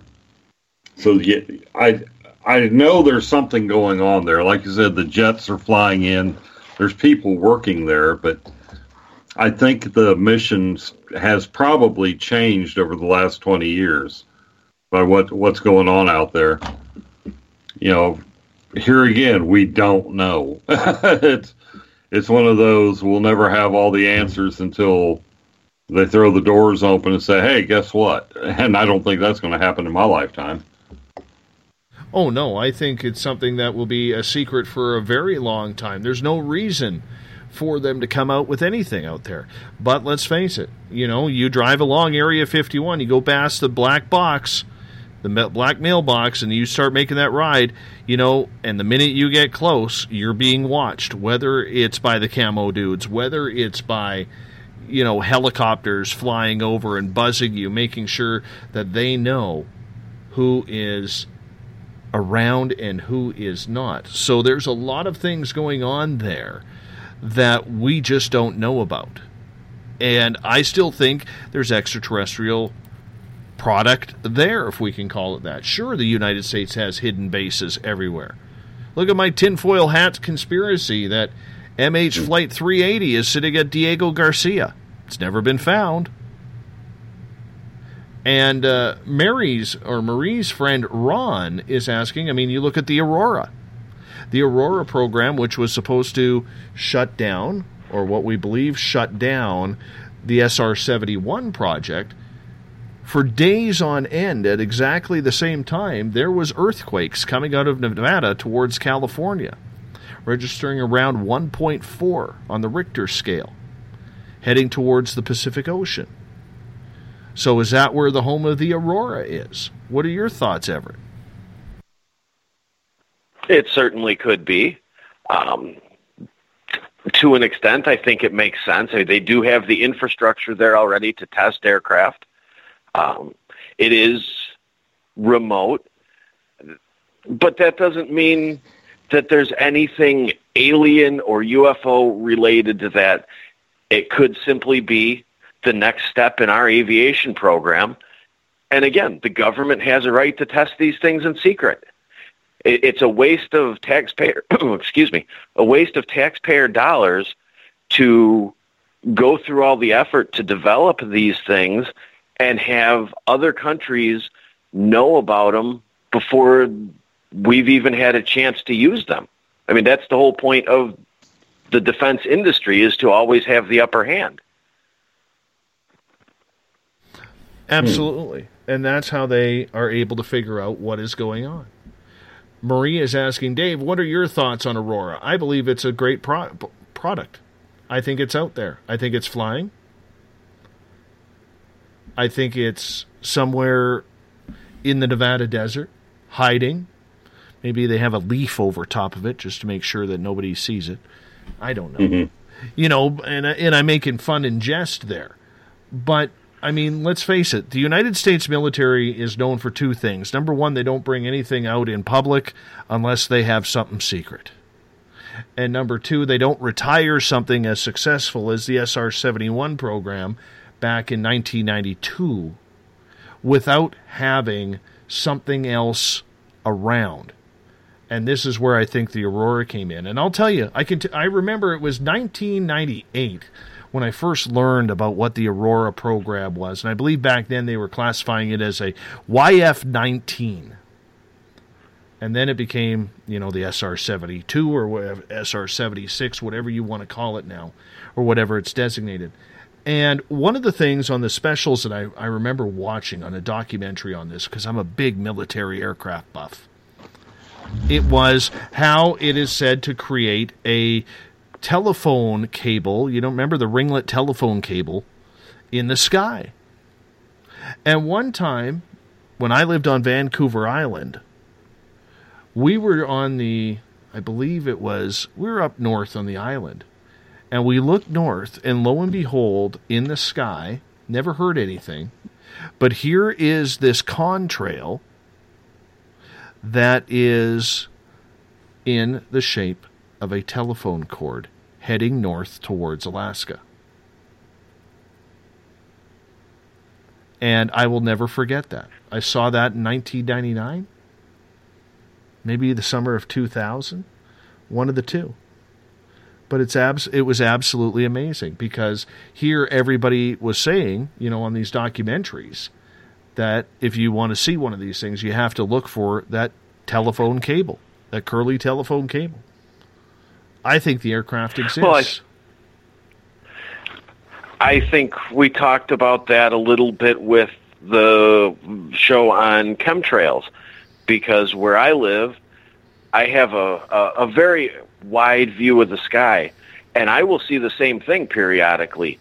You'll see the vapor trails from 3 or 4 different aircraft, and then all of a sudden there'll be just one that just kind of looks like a spiral going across the sky. But if this aircraft, Everett, is traveling at Mach 6, you'll never see it. If it's at 100,000 feet and at Mach 6, you're never going to see it. That's true. This is true. Yeah, because it's going to be so far ahead of any sound that it's making that by the time you hear it, it's already gone. I mean, I think what was Mach 3.2 was the SR-71's top speed, and supposedly the unmanned SR-73 or 4, whatever, is Mach 6. So you're going, let's see, be 2 times 2,436 miles per hour. So, yeah, by the time you hear it, it's already on the other side of the world. What I had been told by, we did a tour of the Udvar-Hazy Annex, where they have an SR-71 on static display. The guy that was our guide had something to do with military intelligence, and he had flown spotters in Vietnam. But without, saying too much, he said basically that the fuel costs and the operational expense of the SR-71 is what dropped it, because we could do everything it did with our spy satellites now. Take that with that's the official, so-called the official version. So take it with a grain of salt. But that's what his explanation was. But that's an easy way to deflect something. And let's face it. Who doesn't out there? Whether you're selling cars, whether you're in the military, whether you're in a hospital and you're a doctor. I mean, you being a scientist. As much as we sit there and we say, you know what, we have the technology to do this, we still, as humans, like a human point of view, a human perspective. And a satellite does not give you that human perspective. And a satellite is on a trajectory, whereas to get a bird up there flying around that you can circle over and over and over again to confirm, I don't buy that legacy for a second that they retired it because the satellites could do it. I really don't. Yeah, people want to have that eyes on the ground type thing, and I think the SR-72. I mean, there's some technical data out there about the replacement. The types of engines it has, and Aviation Week broke a story about it years ago, and there's enough smoke to make me think there's a fire somewhere.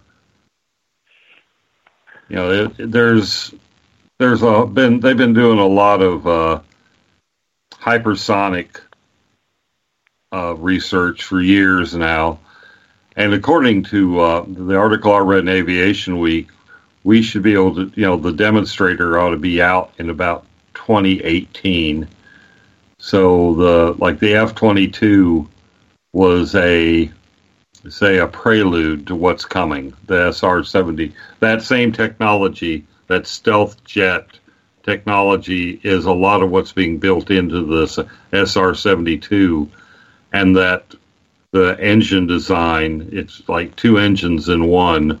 It's a scramjet as well as a ramjet. It's really hard to explain, basically, because I don't have enough data. I don't have enough information on it to elaborate, but to lower the drag, they've combined the engine types. So it's kind of, we got supposedly we got another year to find out before they roll this thing. It becomes public knowledge like the stealth fighters and stealth bombers. So time will tell. But I wonder if one of the ways that it was supposed to be launched is by booster rocket. So that could account for those tremors that have been detected. A rocket launch picks up on, you can pick a rocket launch up on seismographs. So maybe that's our clue. To play devil's advocate here for a second, though, what is the benefit with the development of the cameras, the spy cameras and spy satellites that we have?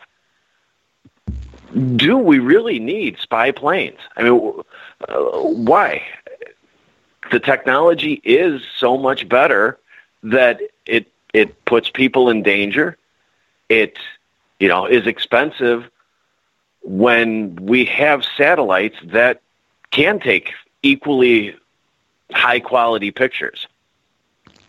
Well, keep in mind, though, also, if we have this, we've developed hypersonic missiles that can fly, Mach 6 or greater. So not only would it be an observation platform, but it could be a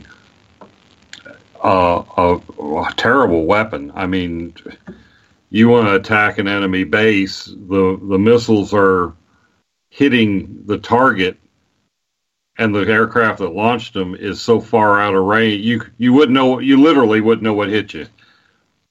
So it would also work as a penetrating strike fighter, or a bomber, as well as a reconnaissance platform.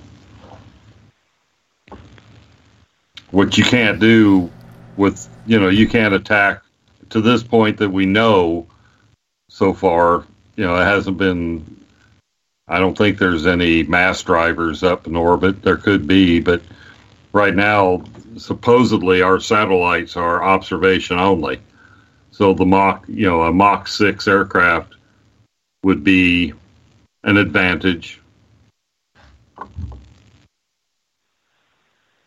Now, the mass driver, isn't that in theory, the satellite that literally would just launch almost like a telephone pole-sized rod straight down somewhere?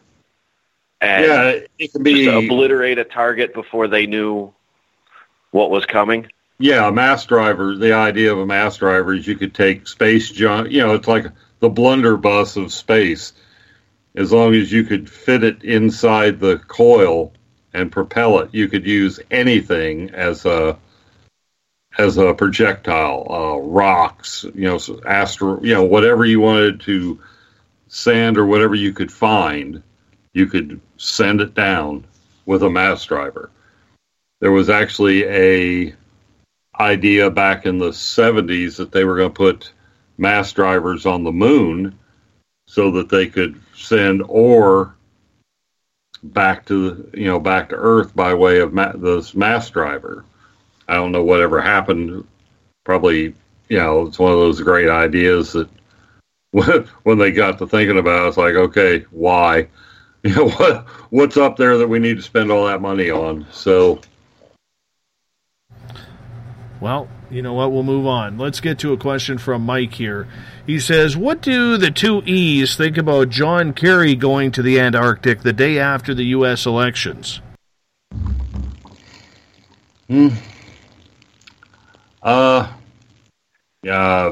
Staying relevant? I don't know. I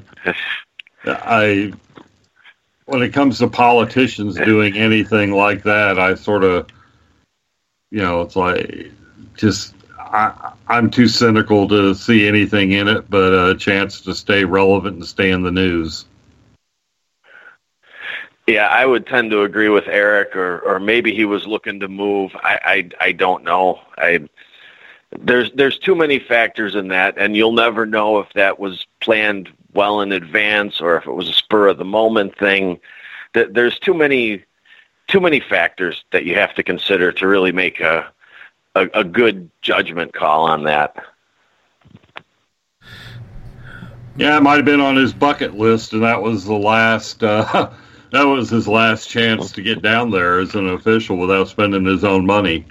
I am more intrigued by Buzz Aldrin's tweet that we are all in danger. It is evil itself. That's the one that makes my hair crawl. I looked for that tweet everywhere when that came out, and I did not find it on his system. I did not find, and it's easy to hack a tweet. I'm not buying that he wrote that. I'm not buying that he wrote that at all. Yeah, I believe Snopes, the site Snopes might have called it false. Oh, for sure. What do you think about remote viewing? Robert Morningstar, that we had on earlier for the first 2 hours, was talking about how he was able to, his entire life, basically able to project and astral travel and remote view anything that was going on at any time. I have had a number of remote viewers on this show, and I'll tell you, I've had some weird things happen to me over the last 5-6 years. And I know that the U.S. government did some work with remote viewing. I think everybody knows that. The CIA. Are you buying that it actually works ever? Yes. Okay, Eric, go ahead. Yeah, because they've actually, if you read Russell Targ's book, there's actually been some successful hostage rescues. There's been some, they found a missing bomb using remote viewing. There is a success rate there that was verifiable. So, yeah, I think it's well within the realm of possibility that it exists. I think it's probably unpredictable, like most of that kind of stuff is. But, if you do enough times, you'll get a hit. But how accurate? I can sit here and say that, I see a bomb wherever in the world. Let's go to the jungles of Vietnam. I'm pretty sure there's still bombs that are undetonated there. And booby traps. But, I guess I look at it and say, what is the accuracy on that? Well, I tend to think of it... Yeah, go ahead, Everett. I tend to think of it as a tool that has some possibilities. One of the things that I've noticed about a lot of the sketches that remote viewers do is that sometimes either they're dead on and it's really, really frightening, or most of the time they're vague enough that you can kind of fit it into wherever something is found. And that's the problem I have with it. I believe there's something there, but I think we need to figure out what that something is. And I think that it can be a tool to kind of go along with some other things, some other ideas and some other information, but I don't think it's really effective on its own. I'm just not sure of the accuracy of it. Now, people who have done it for a long time, they swear by it. They swear it works. They swear they're accurate. They're able to see things and go right into other people's homes and houses. We look at what Eric Cooper does with his astral team at Forest Moon Paranormal, helping people out of, paranormal situations. And Eric has full trust. Eric's the type of guy, as our audience will get to know him, our newer audience on WQEE 99 The Key, Eric's the type of guy where he's not going to BS you. He's got 20 years service in the military, 19 and a half, as a medic. He doesn't play games. He doesn't have to. This guy's been to combat 4 times. I've had his astral team come here, and I know they don't know the layout of my house before time, and they give directions about how to seal a portal, that they wouldn't have known where it was if they weren't here to see it. So I fully believe that Eric Cooper's astral team is legit. I've had personal experience with it. Ev? I stand by what I said before. I mean, there are some cases that the accuracy is very intriguing, but so many of them are very vague. I agree that Eric Cooper's team, he picked the best people that he can, and maybe their accuracy is higher than most. And that's something that we need to study, that what is it, what are the qualities of these people, what are they doing to kind of quantify and figure out what makes a good, accurate remote viewer. Right. Well, let me play devil's advocate for a second here. I love this. If we do have a finely tuned military-grade remote viewing team, wouldn't you throw misses out there just sort of as camouflage? Would we want our enemies knowing that we can appear in their offices, look at their documents, and then come back with a reading of the... Yeah, I just wonder if there's not some subterfuge going on to cover up that we're good at it. Could be. Maybe the misses are just the near misses, or the vague ones are just so that our enemies say, they're just they're just fooling around, or it's misinformation. Could very well be. It's perfectly plausible. Absolutely. Let's move on here, guys, because we only got about 6-7 minutes left. Okay, I want to get to something that I found Robert being very intrigued on. One of our listeners tonight asked if Robert believed that Donald Trump could be the disclosure president. I personally don't think so. I don't think he cares about it. It doesn't affect America directly, even though it does. I'm going to bite my tongue on that one.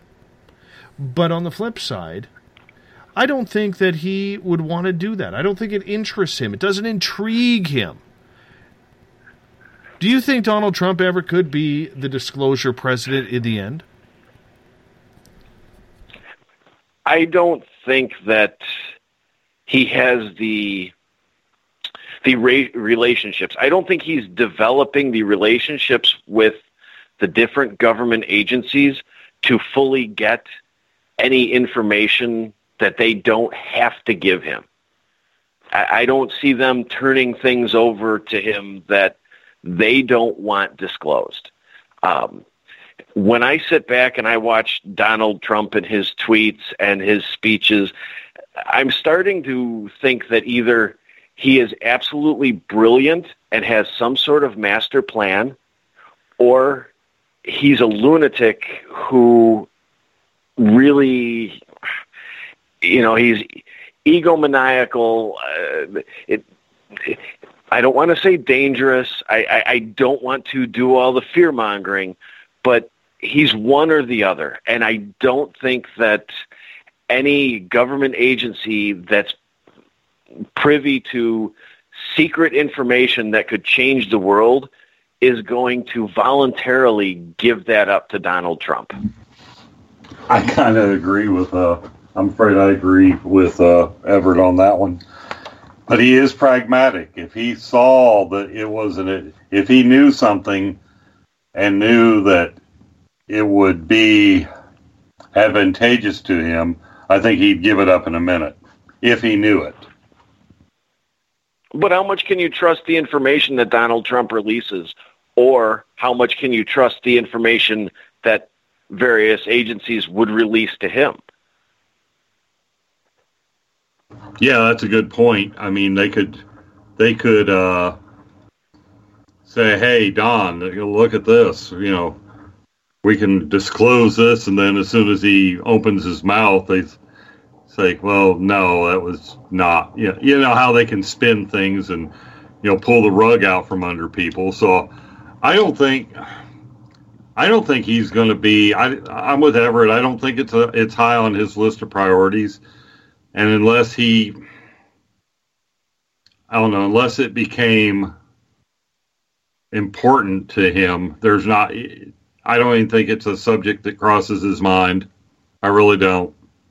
He seems to be a very nuts and bolts kind of bottom line guy, so I don't think that's something he's geared to experience.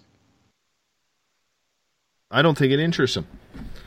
I think he is so focused on trying to figure out what the hell is going on in America, good or bad, bringing some things back to the 1960s pollution records, that I don't think that any type of alien encounter would be something that absolutely throws him. But, I mean, like you guys said, and like a few people have said in the chat room, if you're in the military or you're high up in the NSA or CIA or in some black ops program, is he the kind of guy you want to be discussing this? I mean, you look at the crap that Hillary took when she mentioned how long during the election campaign, how long it took to launch a missile. She took a lot of crap for that. There is an opportunity here for some soft disclosure, though, in the sense that with his record of not always showing up at these security briefings and things, something can be slipped in there, put into the record. He's missed it. We ignore it, and 20 years down the road, we find out that, the CIA said they were doing this or had this, and the NSA said this, and it's going to go undiscovered, unnoticed for another 20 years. If it doesn't interest him, he's not doing it. Huh? I think on a list of 20 things, UFO disclosure is probably somewhere around 58. I just don't even think it's on his radar. I don't think it fits his paradigm, or it's even, I just get the impression that he couldn't care less. What his kids are wearing to school is probably more higher up on his list. Yeah, I just don't think. Of course, maybe that's the perfect guy to have the disclosures, the one that doesn't give a crap. So that might be how it happens. But just because the universe has a sense of irony, but I don't foresee it. I really don't.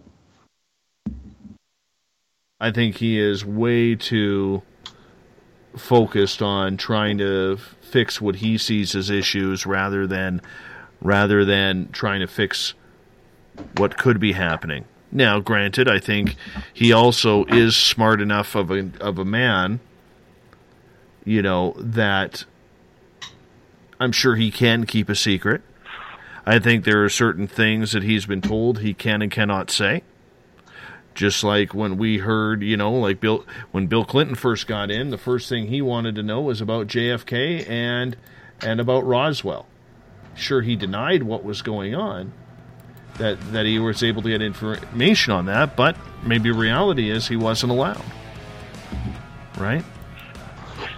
Maybe Donald Trump will be the one who writes his memoir in 10 years and actually writes a paragraph or a chapter on it, much like, Bush Sr. just kind of wrote a one-sentence line in one of his paragraph or in one of his chapters about it was something he wouldn't discuss or could not discuss or won't discuss. Maybe Donald Trump will be the one to write about it somewhere down the road. Yeah, because he is sort of a loose cannon, and he's, he would do something like that to spite the people that told him not to talk about it. And I think where you ever mentioned how much are they going to share, because, they've already done their psych profile on him, so they know what they tell him, what the odds are that he's going to divulge something they don't want him to. So I just don't think it's him. Gentlemen, on that note, I got to wrap things up. If you're listening in on the Spaced Out Radio side, you are hearing Mr. Ron Bumblefoot Thal play. He's rocking us in and out of every episode. Bumblefoot, the official music of Spaced Out Radio. Tomorrow night on the show, we have Thomas Seward coming on. He's a First Nations member from British Columbia. For those of you who are not familiar with the term First Nations, and you're in the United States, we'll say American Indian. He's a believer in Bigfoot. Doesn't buy into a lot of the legends his own people have told him. Buys more into the scientific side of the animal. We're going to get into all of it tomorrow, 9 p.m. Pacific, midnight Eastern Time at spacedoutradio.com. Remember, we want to thank everyone tuning in the chat rooms tonight. You were wonderful. Hashtag Spaced Out Radio. John, Mark, Rahonda, Deb, Ron, you know who you are. Jeff, we'll throw a little bit of you and Canadian Joe in there as well. Good to have you with us. Hey, if you want to support this show, you can go to spacedoutradio.com, become a space traveler, or go to patreon.com and become one of our patrons as we try to build this bigger and better for you. Much love to everybody out there in Spaced Out Radio land. We will be back in exactly 21 hours from now, and I'm glad you will be too. So thank you very much. Talk to you soon.